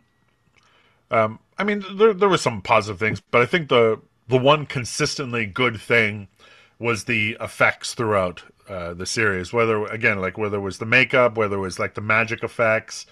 We'll get introduced to a character later on that I really liked, that I loved the look of, and but yeah. So I think the effects, the CG, all that stuff was really good. And actually, maybe consistently the best that we've seen in a Disney Plus series, next to maybe Andor, because like everything else up until that, again, like they're getting better with every Marvel show, every Star Wars show, every series that they do that requires special effects. They're getting better and better and better. Maybe they're paying these people more to do work, and so they're doing a better job, and I'm sure the technology gets better. But I think consistently the effects in the show were really good. But yeah, like so and then I guess the one other key thing we're introduced to in that third episode is the Lux Arcana, which is this artifact that Borman has been looking for. We don't quite understand what it's for at the time. We know it's important to some sort of armor. And again, they're just setting that up for something that happens in the final episode. But it, again, to me, it felt like it was more added to the story, which I don't think they really needed. I mean, there's already a lot going on. We've already got magic and stuff, like so. Maybe introducing something else to help them at this point in the story, like halfway through. I don't know. I did feel it was necessary. And I was the Lux Arcana something in the movie? No. Okay. Yeah, it was definitely one of those strange details that I noticed where they would set up kind of reference throughout the series, and then there were a few things which either had no payoffs or really bad payoffs, like that armor reveal was kind of like a wet noodle. Don't get me started on that shit, man. And then there's other things too, like they you never find out quite what happened to the Nelwyn village, like why they're hidden underground. We know that obviously Willow's wife Kaya was killed, and his son is no longer speaking to him and went off on his own. I guess there's set up. I guess they're hoping for three seasons. I'm sure we'll get more backstory there. But that armor thing was a total wet noodle. I literally, that armor thing is like on my list. It literally was the icing on the cake as to why I couldn't force feed this series, because it's so like it was just a perfect example of how different this is from the source material, right? They're not trying to be loyal to it. It's more like a jumping off point. It was the start of a story, and now they're doing a 2023 version of that, right? Like it's so Avengers, that sequence. I was just like, are you joking? Oh, it was right out of Iron Man 1 when he's suiting up in the Mach 2 armor. The camera move and all the moving parts. And there was no need to do it like that. There was no need to do it like that. They could have just had the armor light up and have the magic effects on it, and it was just protective, right? Like they didn't need to do that. And I don't know, like sure, whatever, like that was their decision, fine. Like this isn't a holy ground to me that they can't do, but I'm just like, I would not have even come close to making that choice. Well, while we're still in episode 3, I have one note here, and I totally forgot about it, but I think people have discussed it online. When Allura gets away from Valentine and his like possessed horde for a while, she runs into the actress from Ted Lasso as like they're dressed like cowgirl, like lumberjacks, like full denim and like cowboy hats. It made no sense, dude. Like it was absolutely hysterical, just how strange it was. It was, and like that, I totally forgot about that because I watched it all in one day. However, that sequence when she ran into the forest, they pull back. It looks just like Lord of the Rings. It's a smoky forest. So you're assuming that you don't go in there because it messes with your mind or some shit. There's some kind of veil of like, ooh, don't get lost in here. And then she stumbles into like what you see is like this like perfectly serene light of day. A woman. I thought it was going to be fake, like they were not real people, or I totally thought it was a dream or they were maybe like sirens. You know what I mean? Like luring her in to kill her or something. And then it turns out to be literally two women in the middle of a forest eating mushrooms that looks like the forest would kill you. And then like I was blown away by that part when they turned out to be just humans or normal, like, you know, members of Tira's Lean or whatever the hell it was. I was shocked. Yeah, it was super weird, and like I, like it felt like when Alora was trying to explain to the two lumberjacks, which is insane that like this is how I'm describing them because that's what they were, of the dangers that was following them, and just it felt like they were almost responding to her in like riddles almost, and like this weird, strange dialogue, and like I'm not sure how they got Hannah Waddingham in this. I mean, like I think she's pretty sure she's an Emmy winner now, and like this is just a weird little tiny thing for her to come in and like swing an axe around, and then both of the lumberjacks end up getting killed. Like the other one doesn't even have any dialogue at all. No, she doesn't say a word. And like even on Wikipedia, like all the popular actors or actors who have something on IMDb are like highlighted with a link, like a hyperlink, but the other actress, nothing. So I don't know if she's ever been in anything before, but maybe she's just a friend of someone who was writing the episode. I don't know, but it was a very strange sequence. Hubert and Anne were their names. Anyway, so here's another case of. Sorry, I'm getting pizza throat because I'm eating mini eggs. I hope you don't mind. Nice. No, this is a case of where, like, as I referenced earlier with the comedy, is that everybody. It's kind of like what I had a biggest problem with in the DC films when they tried to do the same thing with Marvel. They made everybody like Robert Downey Jr. I feel like that's what they did in this. Like everybody was like Borman. So like these two women in the middle of the forest, that like the main one was making jokes on everything that Alora said. Like it was like, oh yeah, we know you're pretty hot, you're pretty good looking, of course guys are chasing you, like all that, like just constant. And I think that's just another example as to why every character kind of felt the same, like it was too much comedy all the time. Yeah, I totally agree. And to confirm, yes, the pub in American Werewolf in London is called the Slaughtered Lamb. There you go. Wow. So two things that happened in episode 3 directly linked to American Werewolf in London. The same universe, confirmed. We've confirmed that they belong together. So good. I'm glad we were able to decide that and ease everyone's mind. So episode 4 is when they head into Van Morda's castle. The one thing we didn't mention, that Graydon was infected the same way that Ballantyne was. And so now they're kind of, the idea around this episode is to find a cure. Now, I liked the premise of this haunted castle and things kind of whispering to each of the characters and kind of leading them into certain directions and kind of messing with their minds. Like I liked that idea of the episode, but the fact that Willow needed a list of ingredients to form a spell to save Graydon, and everything was in fact available to a degree inside this castle. Again, a little bit of a stretch with the writing. So I thought that was kind of odd. Well, let me intercede there because I did watch all of this in one day. So right. I'm very tight and close to the material. But so I do remember they found Willow says to do this spell. He doesn't have one, but because they're in the dark magic castle, maybe they have a spell to reverse it. And so it's from a book in their castle. So it's an evil spell book. So it makes sense that the apothecaries have stuff for their spells. Fair enough. Okay. All right. I'll give them that. I'll give you that. That's true. All right. I'll give you that.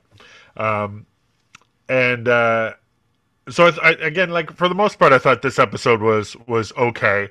I did like the creepy aspect. We got a little bit of the demons at the end of the episode, so we saw them again, and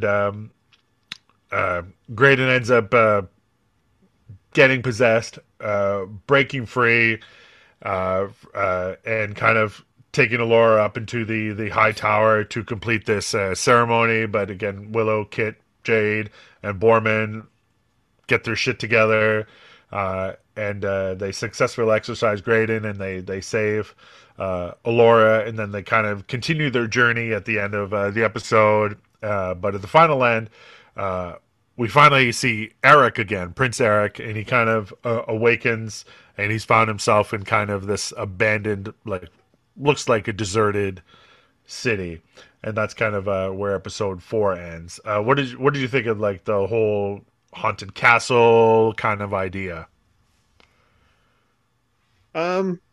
Yeah, so it's been a few it's been a few weeks since I've seen this. Okay. A lot of it wasn't a memorable episode to me. No. But I did like the reveal of the city that Eric is in, Right. except for the fact that Eric was actually kidnapped, because I thought for sure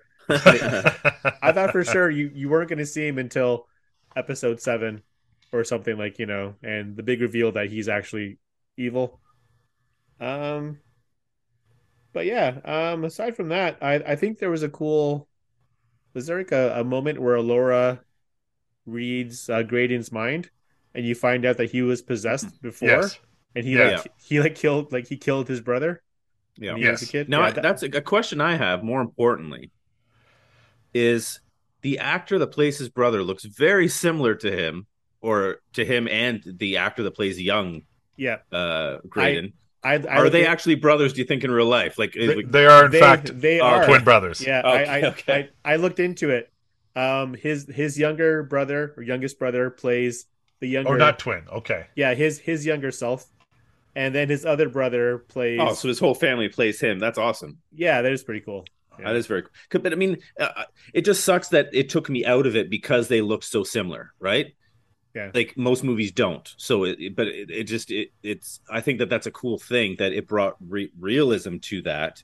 But because it was so real, it took me out of that minute to go, oh, I wonder in real life if they're brothers, or and I wasn't really. So it's kind of like a double-edged sword there. But that's cool that they did that though. Yeah. Tony Revolori, very Italian name, was the main actor, and surprisingly a not Italian name, the brother Mario.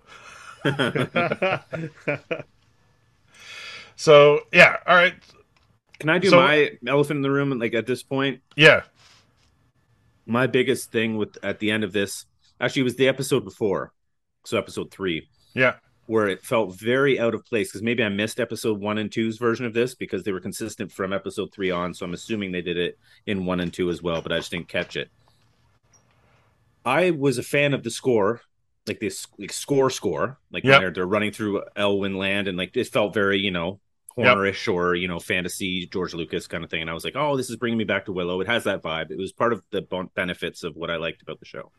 Then, when I first realized it was episode 3, when an acoustic version of Enter Sandman comes on right before the credits, and I was it like, wasn't what? it wasn't an acoustic. It was Well, a rock. It Sorry, was a rock version. sorry. I mean a cover of whatever, right? Yeah. The other ones, as they go on, they started a trend where like they did you could tell the credits were coming because Yes, they would start a acoustic or like mellow cover of some song, right. and play out to the credits. And The, that was where I was like, fuck, like, okay, this is no longer Willow. I had to kind of set my brain and go, they've taken Willow and they're doing Yes. this with it. Yeah. So this was one of the I think abhorrent things that they did in this series was the addition of popular music. Enter Sandman. I watched the credits to find out who it was, and it was a Japanese singer. Oh, really? Yeah. I mean, it sounded. Don't get me wrong. I found they all sounded good. It's just I didn't like them placed in. Right. There There was an acoustic version of Black Hole Sun Yeah. in one of the later episodes. That's where Eric is shown in his city for the first time. I think episode 5 begins with a cover of Blitzkrieg Bop. Don't get me Okay. started on when they inserted it into the actual show, like when they're being chased. I was At like, the I'm beginning, done. yeah. I'm done. Yeah. I'm done. And then later on, we get a rather haunting version of Bruce Springsteen's "I'm on Fire," which is I think in the last or the second last episode. So, yeah, like the use of this music, I felt like it didn't fit at all. No. With they were trying to be not- artsy with it. Yeah, not just the genre, but I mean, even the look of the series, like, when they use like Nirvana in the Batman, it kind of fit.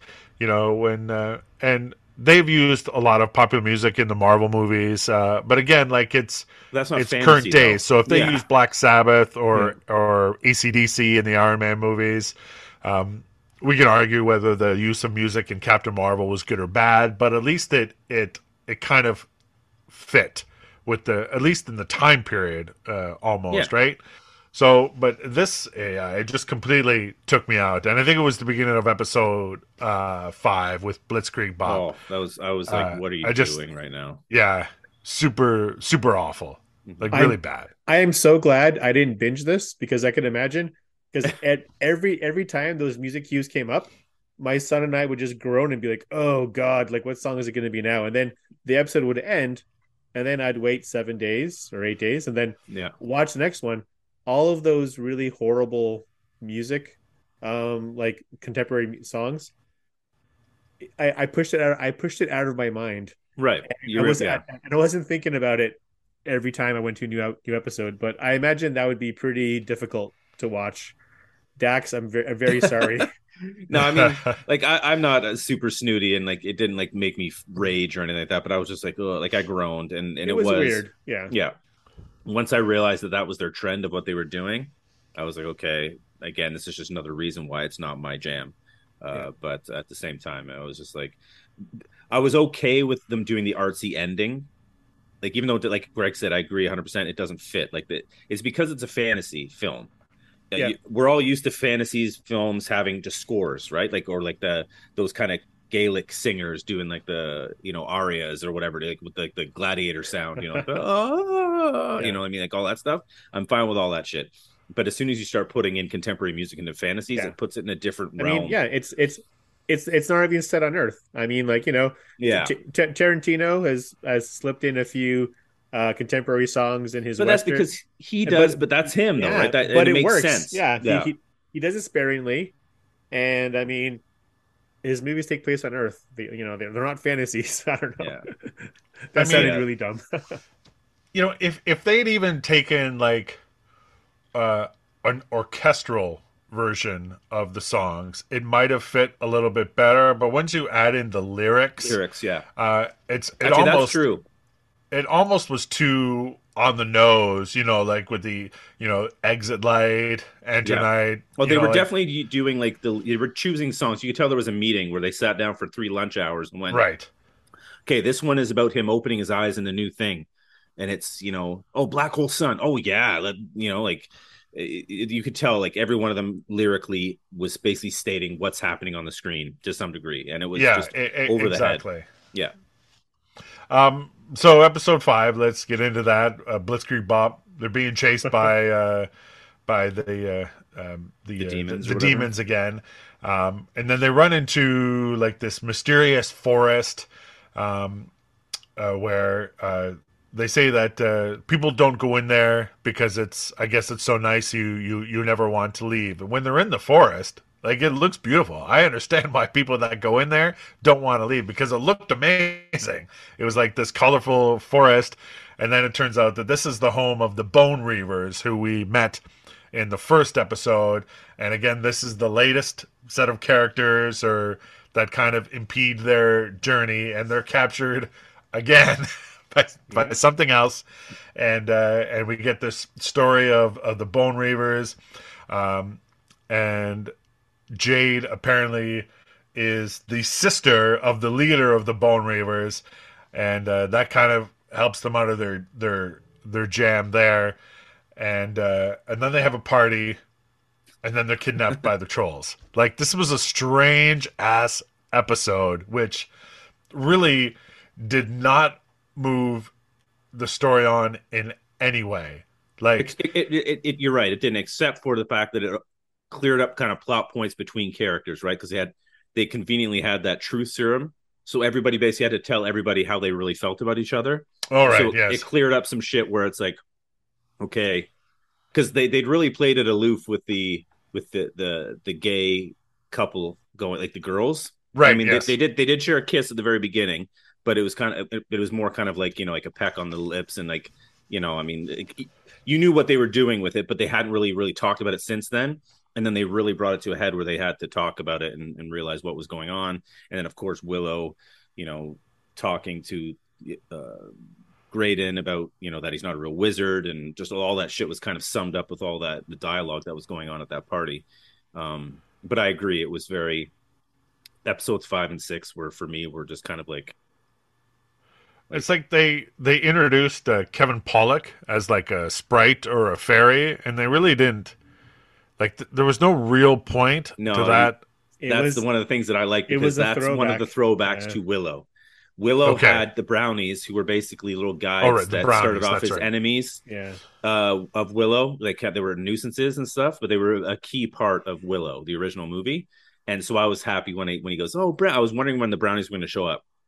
So for me, that was a nice little nostalgic hit. He didn't end up doing anything. You could tell it was probably shot in one day, but it was still nice to have them in there. I was kind of hoping for a little bit more adventure, because in the Willow, the original movie, they did a lot of that. It was all about them being real actors shrunk down really small, like Right. so composited over Willow. You know what I mean? So I wanted to see how they would do that now, but they just didn't bother. They just shot a set with, you know, But Yeah. the brownies didn't really have anything to do with this story. not this one. No, They basically I- it was the throwback. It was I- just nostalgia.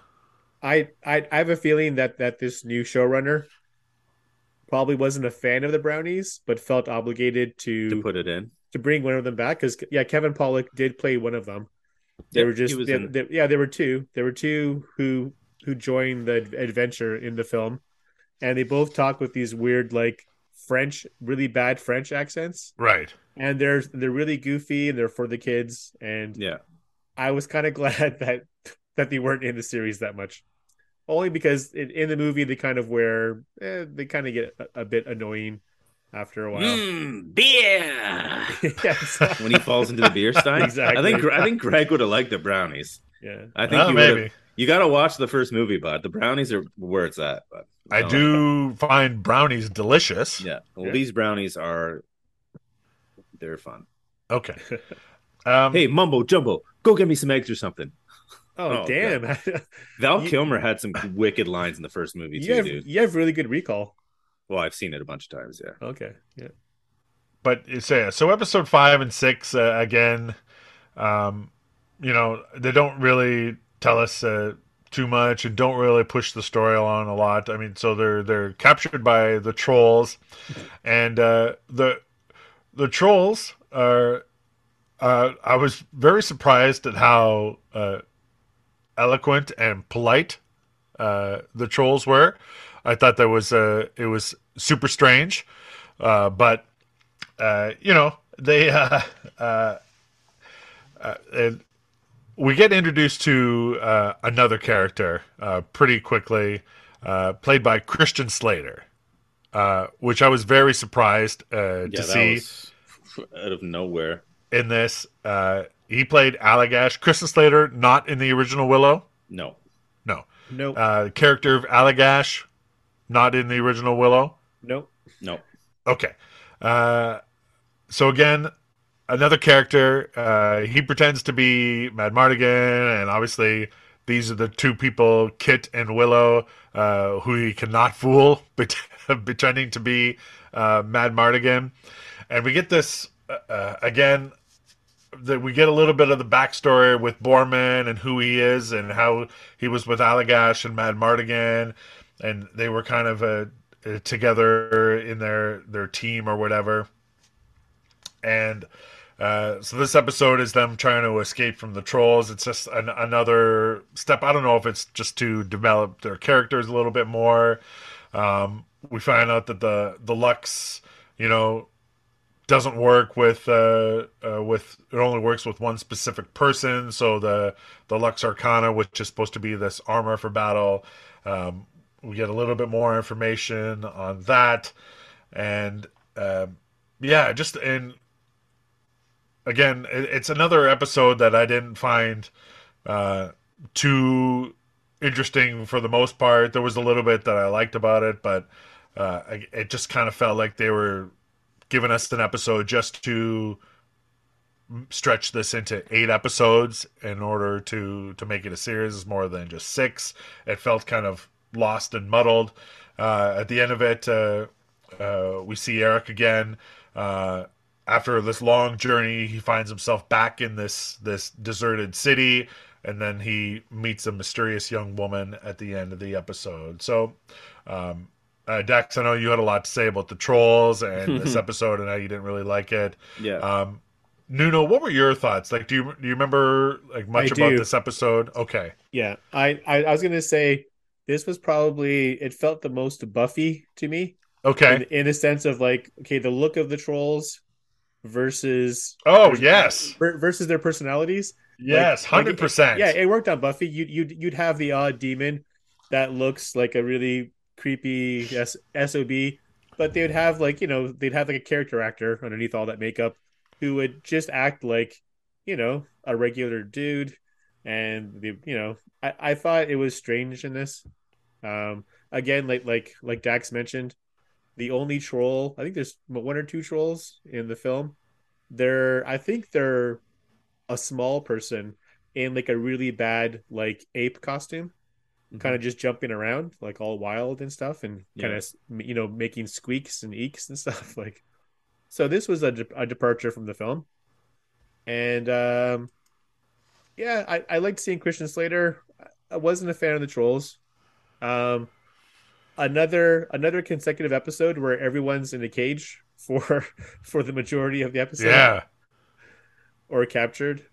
um and I guess this is the one where you hear Val Kilmer's voice or Jack Kilmer. You hear right. Val Kilmer's son playing Mad Mardigan, and I think they're trying to drop some clues as to Mad Mardigan's fate. Like he kind Yeah. of he probably passed through. Like, well, she finds his sword, right? Kit finds her dad's sword, and his voice calls out from beyond this like veil into maybe another world or like an afterworld. I Which thought doesn't make sense, and they don't really touch on it. They just say don't go in there. It's so no, weird. It's but so it weird. it's strange. I mean, if Matt Mardigan if he's passed through, if he's in some other place he can't come back from, he was trying to lure her in, Mhm. and so we're thinking, oh, it's a trick. It's some kind of evil, malevolent force who's pretending to be Mad Mardigan. But I think they established later on that it was probably him, right? Yeah, in the last episode or second last episode or whatever. Yeah. So it's like, yeah, Yeah, no, they didn't handle that stuff very well. I don't think it was very confusing. Like I said, the whole episode. I did visually like it. Continued to impress me. The visuals of the Moria Mines of Moria, aka wherever the trolls oh live yeah, in this series. It was very Moria that's like, right. and And in the end, when they're escaping, aren't they on some kind of? It's almost like they're escaping on ice, but it's like yeah, that orangey yellow, yeah. I thought it was yeah, lava, but then they were standing on it, and I'm like, oh, okay. yeah, And then I think what it's that orange liquid that is basically fueling the trolls to be smart. Like I think yeah. it's all that like the worms uh liquid shit that is Oh yeah, causing. because like Eric's drinking it too, right? Yeah, On the flip side, because Kit breaks through, oh, like I and said, is it's a different dimension. Is that what it's supposed yeah, to be? Like it's on the underside, the I'm not, reverse world or whatever, I'm maybe? not I don't sure. know. Yeah, yeah, because she sees Eric for a brief moment while he's at the fountain, Hmm. right? That was kind of a cool visual. I thought that was done really well. Yeah. That would have been a much quicker way to get to where they were going. I think no, Yeah, I think it's supposed to be more like she was near death, so she kind of saw him through their connection and all that kind of shit. Oh, I see. And they were in the liquid, or I don't know, fuck what or whatever. But Yeah. yeah, they drank a Uh, lot of funny stuff in this show. yeah, they do. yes, they Yeah. did. All right. So finally, they get away from the trolls, and then the episode 7 kind of begins where it ends, where Eric is talking to the young woman. Uh, she claims to be someone from Kashmir. I believe she says that she's a princess or something. And then yeah, so they have like this weird dialogue where it's almost like, I mean, like sometimes I feel like they're speaking like medieval English, and then sometimes I think they're speaking like they're from California. Like she kind of like accuses him of trying to hit on her, and it's like this weird discussion that they have, and the language that they use is more modern than a lot of the other stuff. Like I think a lot of the comedy in this show had was based around more current times than the time that they're supposed to be in. I think that's where they were drawing a lot of the comedy, maybe to make it more relatable. But yeah, so they had this weird discussion that she thought he was trying to hit on her and sleep with her. And, like, it was very bizarre. And then the rest of the group, they reached this cabin. Again, old man named Zed sitting in this cabin all alone in the middle of nowhere. It's just another character that were introduced for really no reason. He gives them food and a place to sleep, and then they knock him out and steal his shit, which is a terrible way to thank someone. But we do get introduced to a mudmander by the name of Kenneth, who I thought the look of this water sluggy type creature with the massive eyes was super cool. Some more, I don't know if it was CGI or practical effects, but I liked the look of this creature that was pulling along the little boat sled or whatever it was that they were on. That one felt like it was physical, like it felt like a puppet. Yeah. I don't know. Which is so weird how they would choose to do that. I mean, I approve of it. Anytime somebody does it well, it brings that nostalgia fantasy film vibe back. So that it, like, again, made it feel more like Willow or like, Neverending Story or whatever like that. Like it kind of had a Morla vibe. The turtle from Neverending Story, it kind of had that kind of thing. And I liked it. I thought it was cool. I just don't understand like how it was the only one. I guess maybe the were rats, were they physical? I don't know. I think they were CGI. Were they CGI? Okay, because at that time, here's another side story.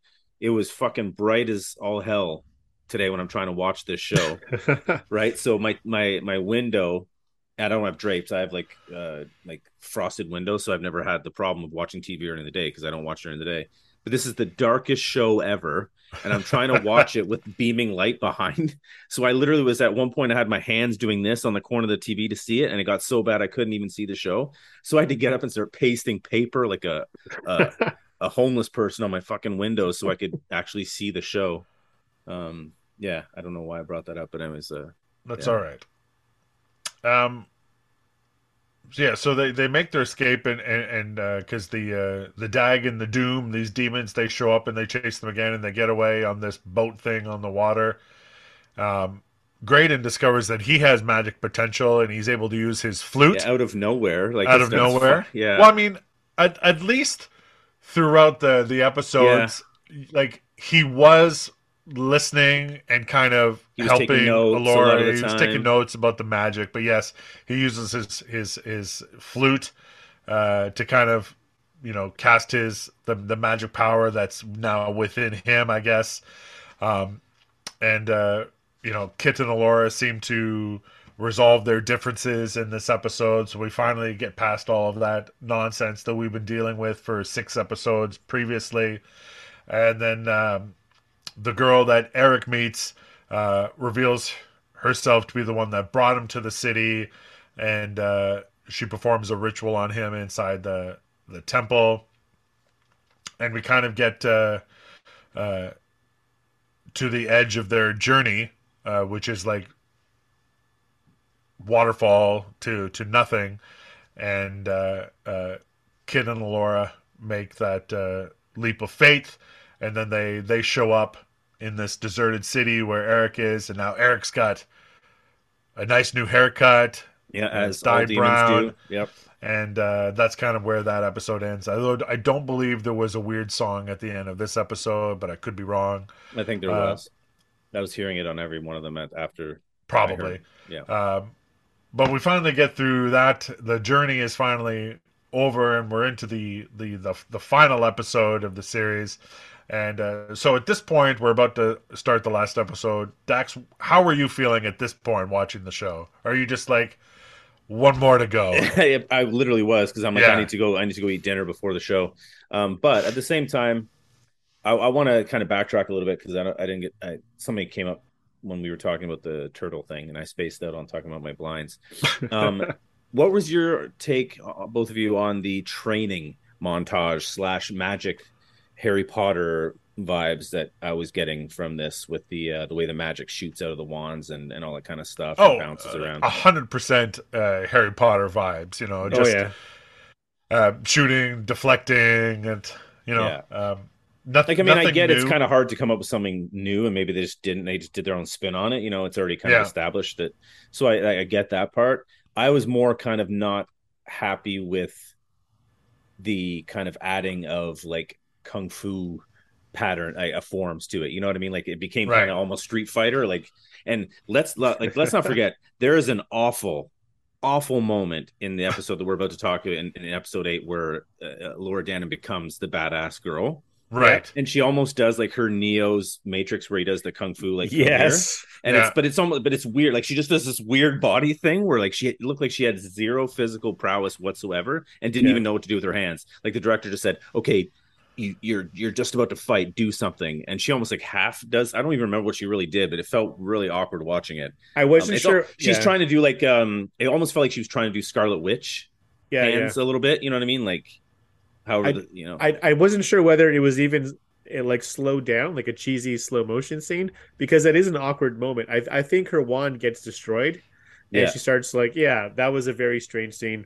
My son actually laughed out loud. Did he? Yeah. Yes, he did. So anyway, sorry, I just wanted to know what you guys' take was on the magic and the training. Yeah. It's so Harry Potter. Yeah. The one thing I liked about that episode, just briefly on episode 7, I think Dax, you touched up on it. You mentioned the really nice like sunsets, and like Yeah, the lighting. the saturate, like it feels like okay. Everything looked really convincing as far as like environments, and I know a lot of the stuff was actually shot on locations, but this episode seems like it was all done maybe on that LED volume that like that the Mandalorian uses. Um, it's almost like they had like a few days to like film in the volume, because all those guys were obviously, you know, like created, and animated with like the Unreal Engine, and they were not real locations, Mm-hmm. but it looked kind of cool. But it is Looked great. also Yeah, such a departure from the look of the rest of the series. 100%. I Yeah. think it worked as a location though, because they were on the. I loved how they were always stopping on little islands in the water on their giant trip. Yeah. I thought that was kind of cool, and making camp and all that stuff. So I thought it worked for being outside of the forest kind of vibe that you get from the rest of the series. I also love, but I'm a big space nerd, and I love the sequence where Kit and Laura are talking at night, I think. And it's like literally, it's just you see her. It's almost like they're standing on the water, and it's just nothing but a crazy starscape. Yes. Yes. That was a Yeah. very cool shot. I thought it just looked very very cool. Yeah. So, Let's episode get into it, Greg. Tell 8, the Let's do it. showdown. the Let's go. showdown. So, Eric, he's kind of under the spell of Lily or the crone or whatever, and he tells Allura and Kit that this is the truth. They're going to usher in a new age, and their master is known as the Worm. Now, I watch things with subtitles, Yep. so I get the best.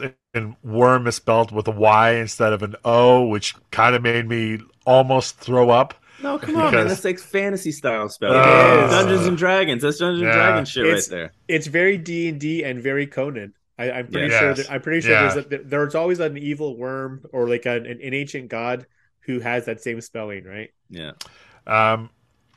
So the crone brings Allura and Kit into their chamber and tries to convince them there to submit to the Worm, and essentially kind of offers them what she thinks they've been searching for the whole time. Like, so she tells Kit that she can be reunited with her father and live that life, and she tells Brunhilde or Allura that she can kind of go back to before any of this started, before all the people that she caused the deaths of and she can just marry Eric, and everything will be wonderful. And while that is happening, Jade and Graydon and Borman have jumped over the waterfall, and Willow has kind of said goodbye, that he's going home.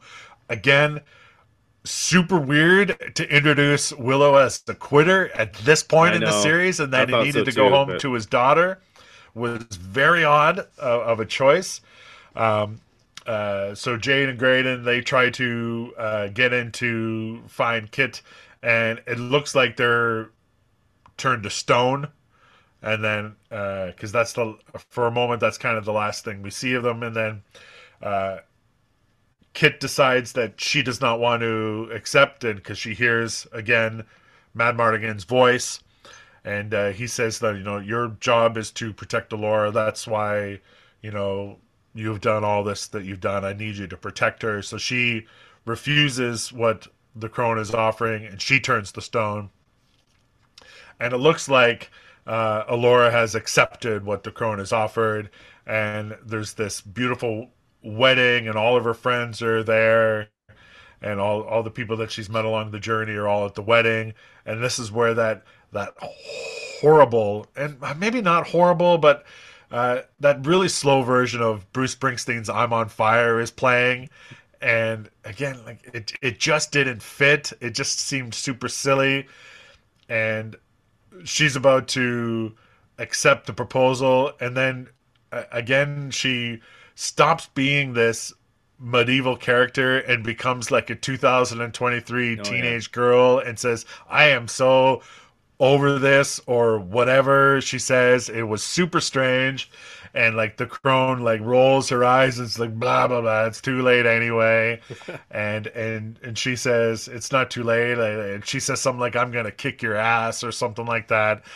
And that kind of starts the final showdown between like the demons and the crone, and like Alora and friends. And so up until that point, we'll get to the battle in a second, but up until there, like that whole scene where Alora kind of turns it down, and it's just super strange, super bad writing, and kind of really frustrating to be honest. Like what did you think about that, Dax? Well, I agree with you, but I feel like that had happened to me earlier. I actually wrote a quote down.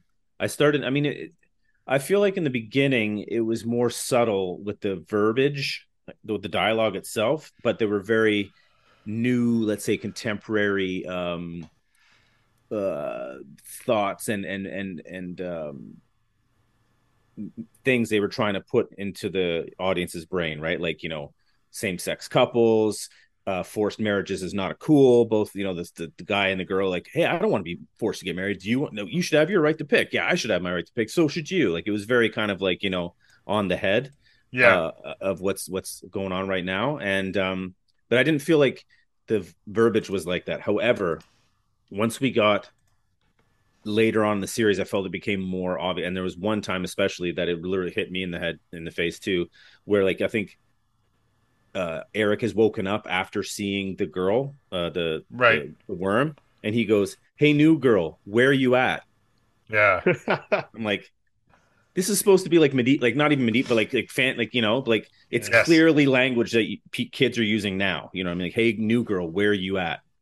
You know what I mean? And just like you said, with how she reacts at the wedding and stuff like that.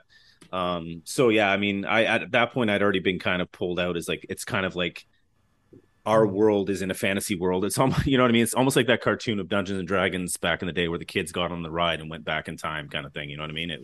It feels kind of like that to me, this show. Nuno, well, where were you up into the wedding? I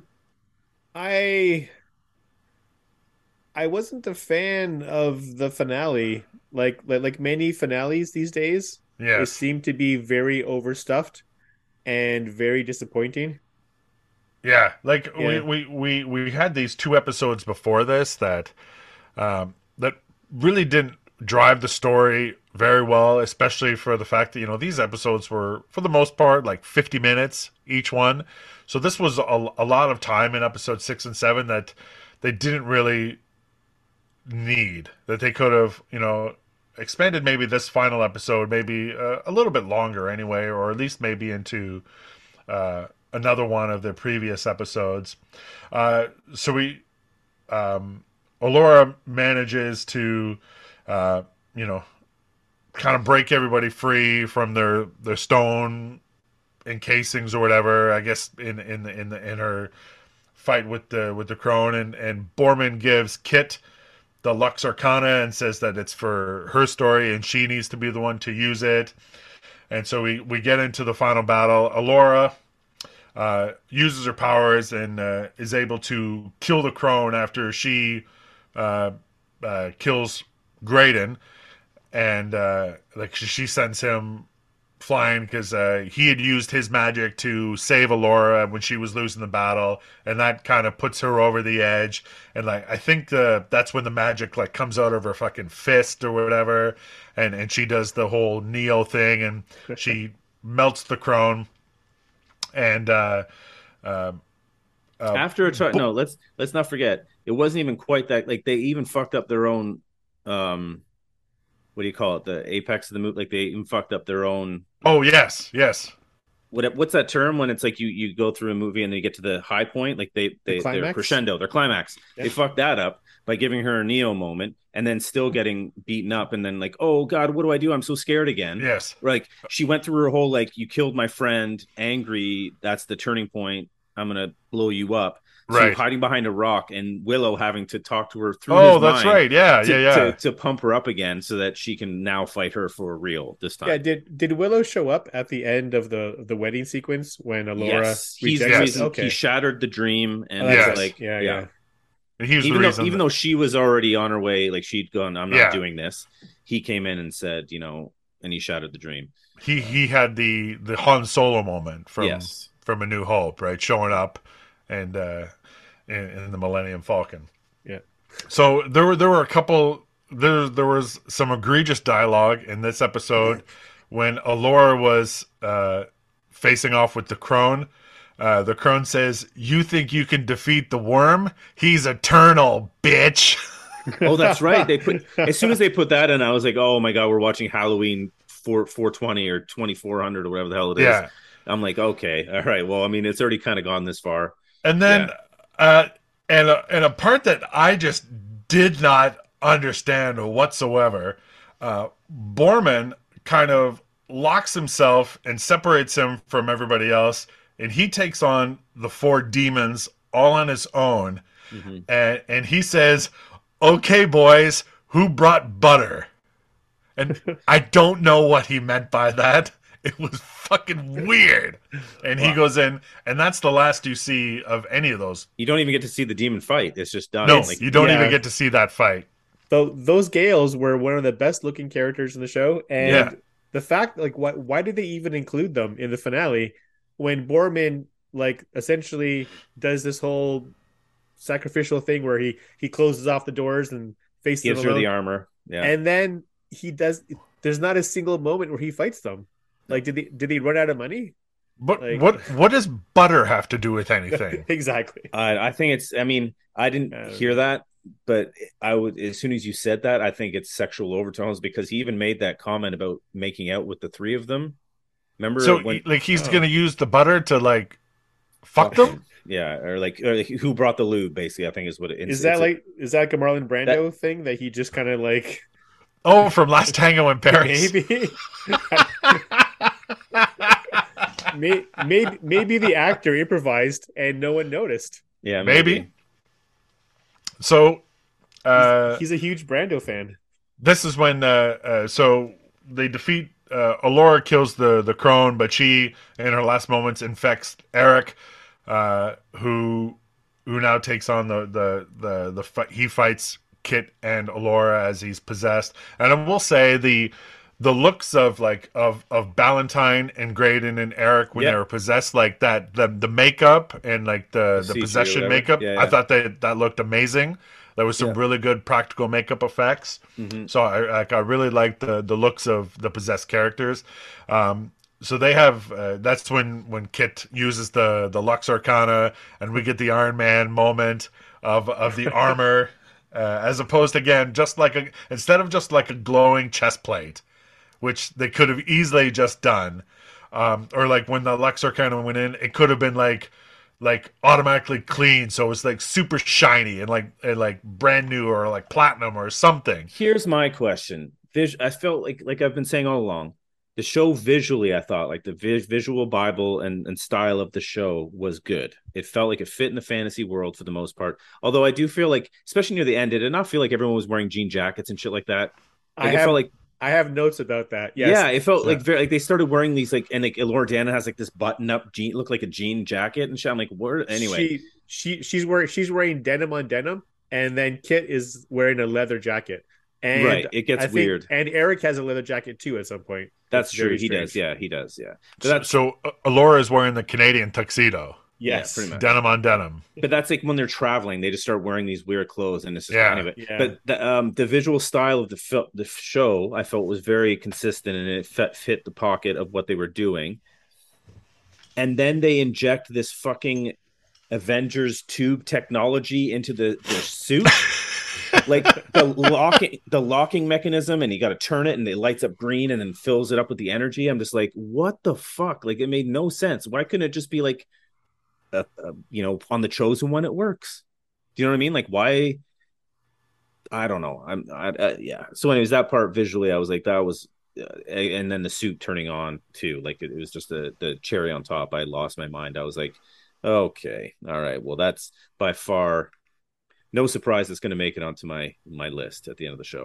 Because of that moment, we couldn't see a single second of Borman fighting the Gales because exactly. There was the budget. It's like, hey, we're going to have the spin around camera, and you just got to CGI the shit out of this. Yeah. So Kit manages to use. Minute. Yeah. Kit manages to use their childhood memories, I guess, to purge Eric and save him from.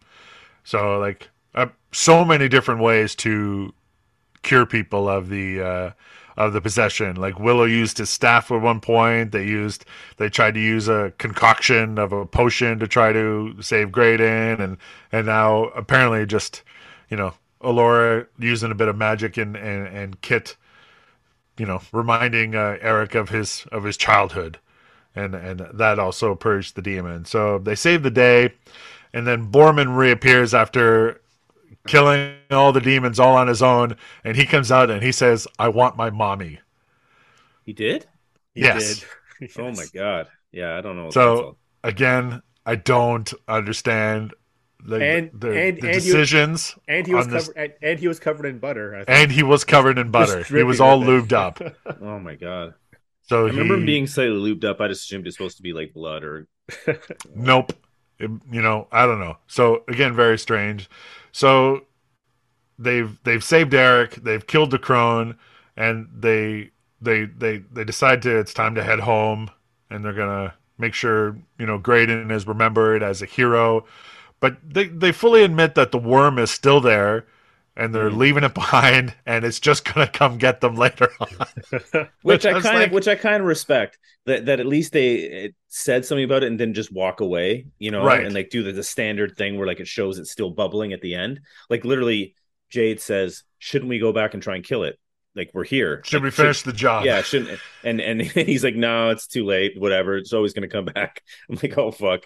And then he says, "At least I feel happy with our we've got you girls and like we're training a new generation and fucking whatever." So. But yeah, it was a weird ending to just kind of walk away knowing that it's banished for now, but it's coming back soon. So yeah, then at the end, we see Graydon is still alive, and he wakes up in a pile of dead bodies.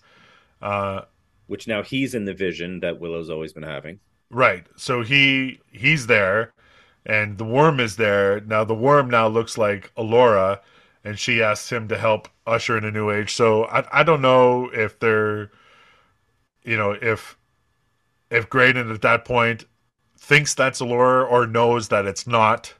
That's kind of ambiguous, I guess. And then I guess that's kind of where season 1 of Willow ends off, and where it will lead us into season 2.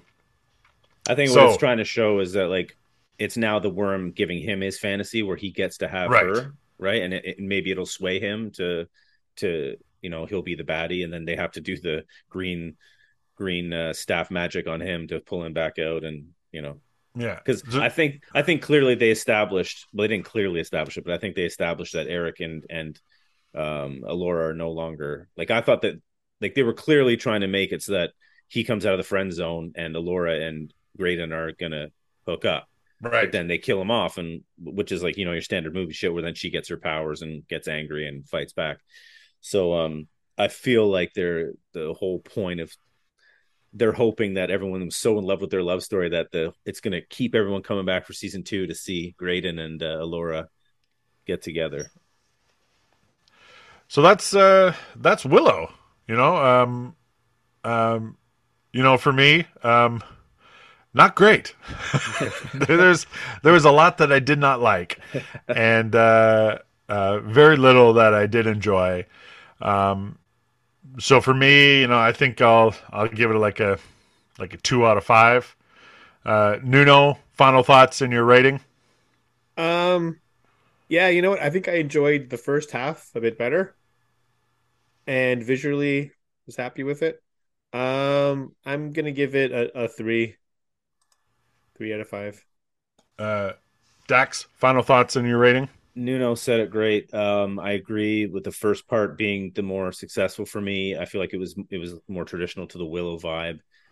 Visually, I liked it for the most part, minus armor, Avengers armor. I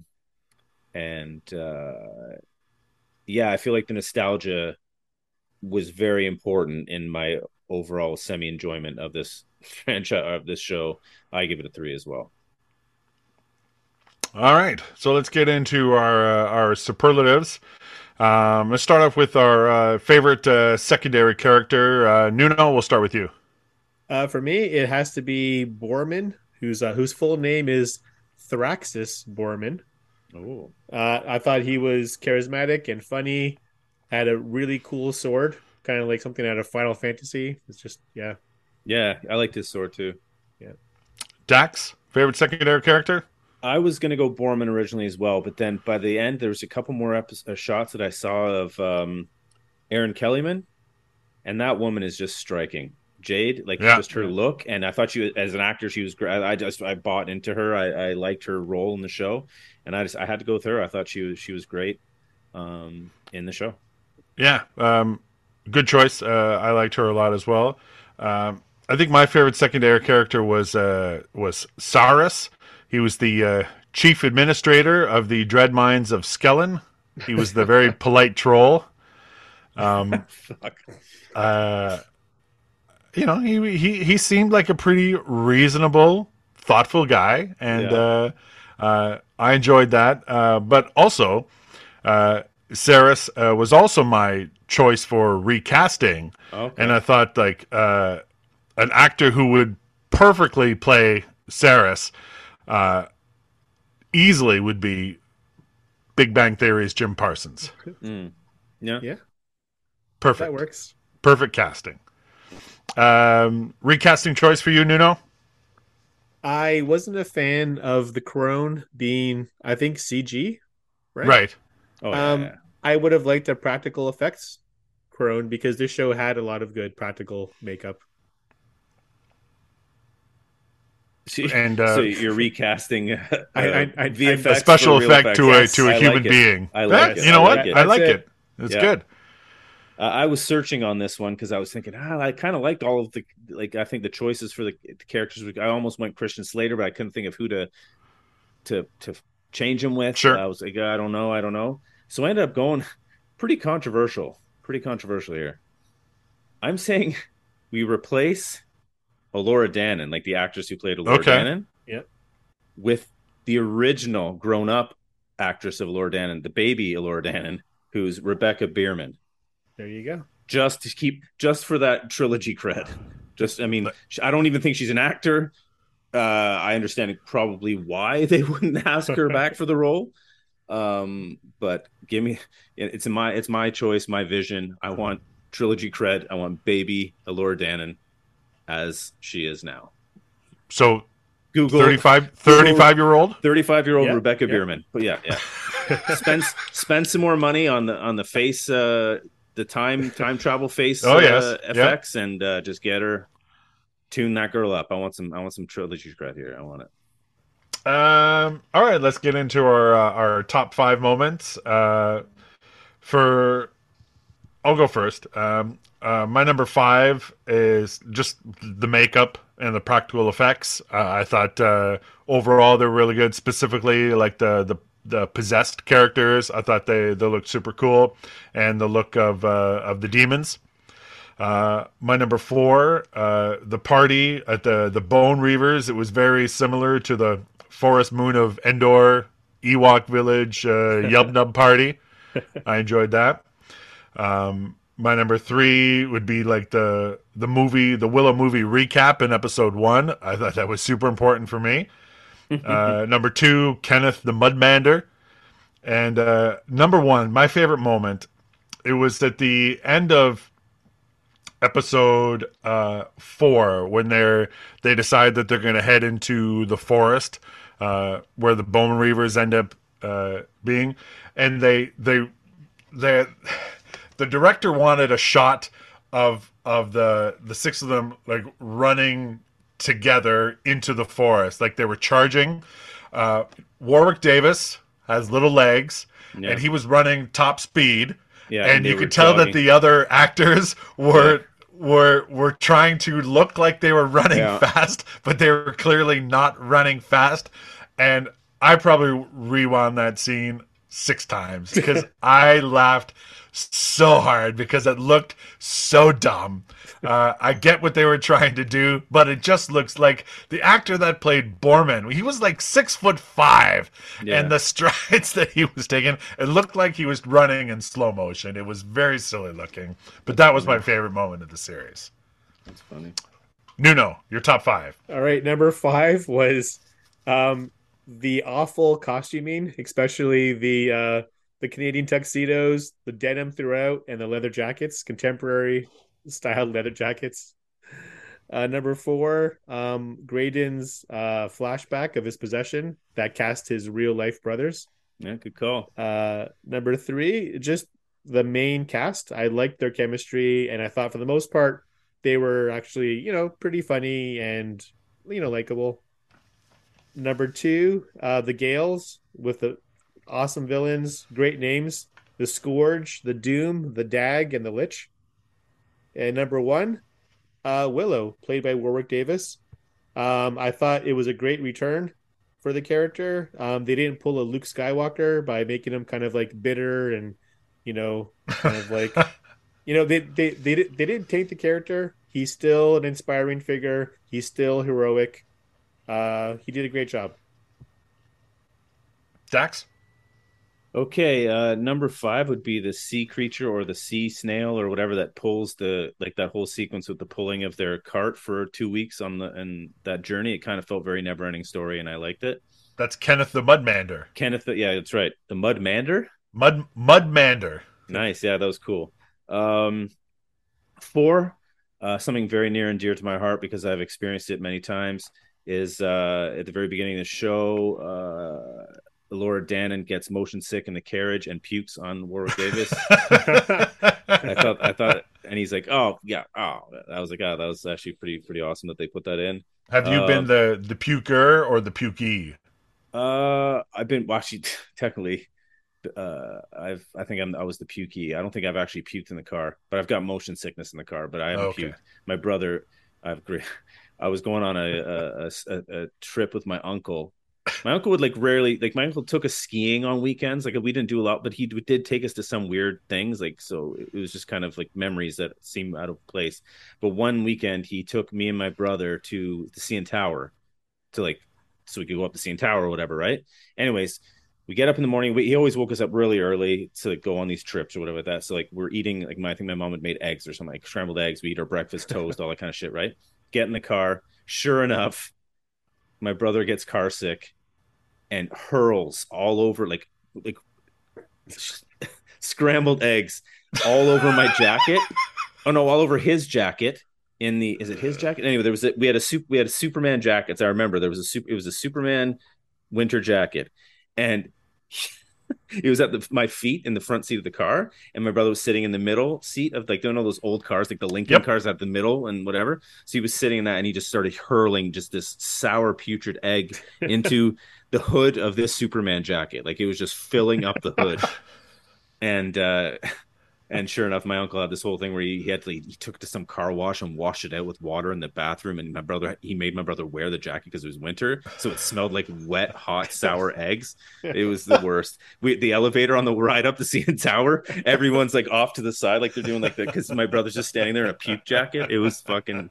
It's a great story, but really out there. So yeah, the pukey. Yes, I've been the pukey. He was splashing on my legs. So anyways, yeah, number 4, when she puked on him in Willow.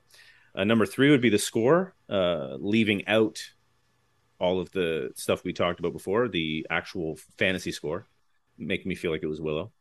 2, the vistas, the set pieces that are walking through the natural sets. I thought it had very Lord of the Ringsy vibe of that kind of big grandiose helicopter shots or drone shots or whatever that looked really nice and stuff. So I like that a lot. And number 1 would be the VFX of the combat, the demon stuff, the smoke effects. I really enjoyed the kind of Darth Vader sequence in when she was fighting Kale in the Knockmormont Castle. Kale's got the skull mask, the Skeletor looking dude, and he was like it was like all that swooshy kind of smoke over the dream effects and stuff like that.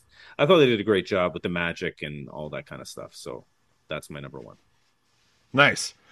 All right, so that's episode 14 of the podcast in the books. According to an email I got, we are the number 1 television review podcast in both Malaysia and Luxembourg. So Nice. shout out to my Malaysians and Luxembourgites. Yeah, we're glad you like the show, guys. You can follow us on Twitter, TV Junk Podcast. You can also check out Ball Junk Podcast. Follow me on Twitter, Gasman Lives, and the Gasman Lives on Instagram for photos of Sweet Thirsty Chester. And Nuno, where can people find you? At my website, NunoP or nunop.com, where you can see my variant covers and links to all my socials. Dax, where can we find you? You can find me on daxgordine.com. It has all linked to all my socials. If you're for those, I forgot I should be plugging this. I have a Kickstarter with my Raid Studio going on right now for a sweet. This might be up your alley there, Greg. No forcing you guys or anything. You too, Nuno. But we're doing like a 1990s Marvel style card collection. Oh, Nice. Because I think you got my second book, didn't you? Yep. Yeah. So you must have gotten my Filbert and Thomas card that looks like the 90s Marvel cards. Yes. So based on that one, we decided to do a whole 100 card set from all the creators at Raid and some studios outside of that. So some successful colleagues around in comics. And so we're doing like a giant set of that where you can buy box packs and they're all wrapped. Oh, amazing. Yeah, it's really cool. Awesome. So like Forest Folk are going to be in there. I've got some of my Widow one, which is my wizard stories in there. And of course, all the people. So I should probably promote that. You can go over to my, it's on for the next, I think 16 days. We're almost at the goal of 15,000. So we need to hit that and then go beyond for some really cool stretch goals. But if you go to maybe we can put a link in the description of the show or whatever. But if you go to my Instagram, all my stories will be for the next couple of weeks. We'll have links that you can just hit and check out that Kickstarter to be if you're into that kind of thing. But yeah, so that's that. Awesome. No gum in the packs. We were talking about putting gum in the packs, believe it or not. It's a very the guy who's doing it is a very retro thing. Like he's really into it, trying to make it as real as possible. I kind of lost my shit when I saw because he's done a mock up for what the box pack or what are they called, blister packs or whatever the box is, and it looks awesome because it's like how you remember, right, with the flap that lifted up and all that kind of shit. I think you get that for $100 or something like that, and you have a pretty good chance of getting the whole set and all this stuff because there's only 100 cards in there. But I don't know I think that may be a stretch goal would be bubble gum put in the packs or something like that. So it's cool. It's a neat little thing for the people that are into the old style collectible stuff. So I have I had all those. I collected all those cards in the 90s of the Marvels. There was one series called Marvel Masterworks. I remember that one, yeah. I can't remember the name of the artist, but they were very painted characters. Yeah. I think they're brothers. It was a pair of brothers who did oil paintings, I think. Maybe. And I have a sealed case of the packs that I've got somewhere that hasn't been touched in. I wonder if there's I mean, the thing is though, with that kind of stuff, right? It's worth whatever somebody's willing to pay. But exactly. I'm sure the value is the fan out there individual. that would want a sealed one of that. That's kind of cool. I'm sure it's got like a Nightcrawler rookie card in there or something like that. Probably. You never know. All right, guys. Thanks for checking out the show, and you can go and listen to all our previous episodes where you found this one, and we'll see you for episode 15. Thanks for listening. You can watch Mr. Rogers, you can watch Three's Company, and you can turn on Fame or the Newlywed Game or the Addams Family. Say you can watch Barney Miller, and you can watch your MTV, and you can watch till your eyes fall out of your head.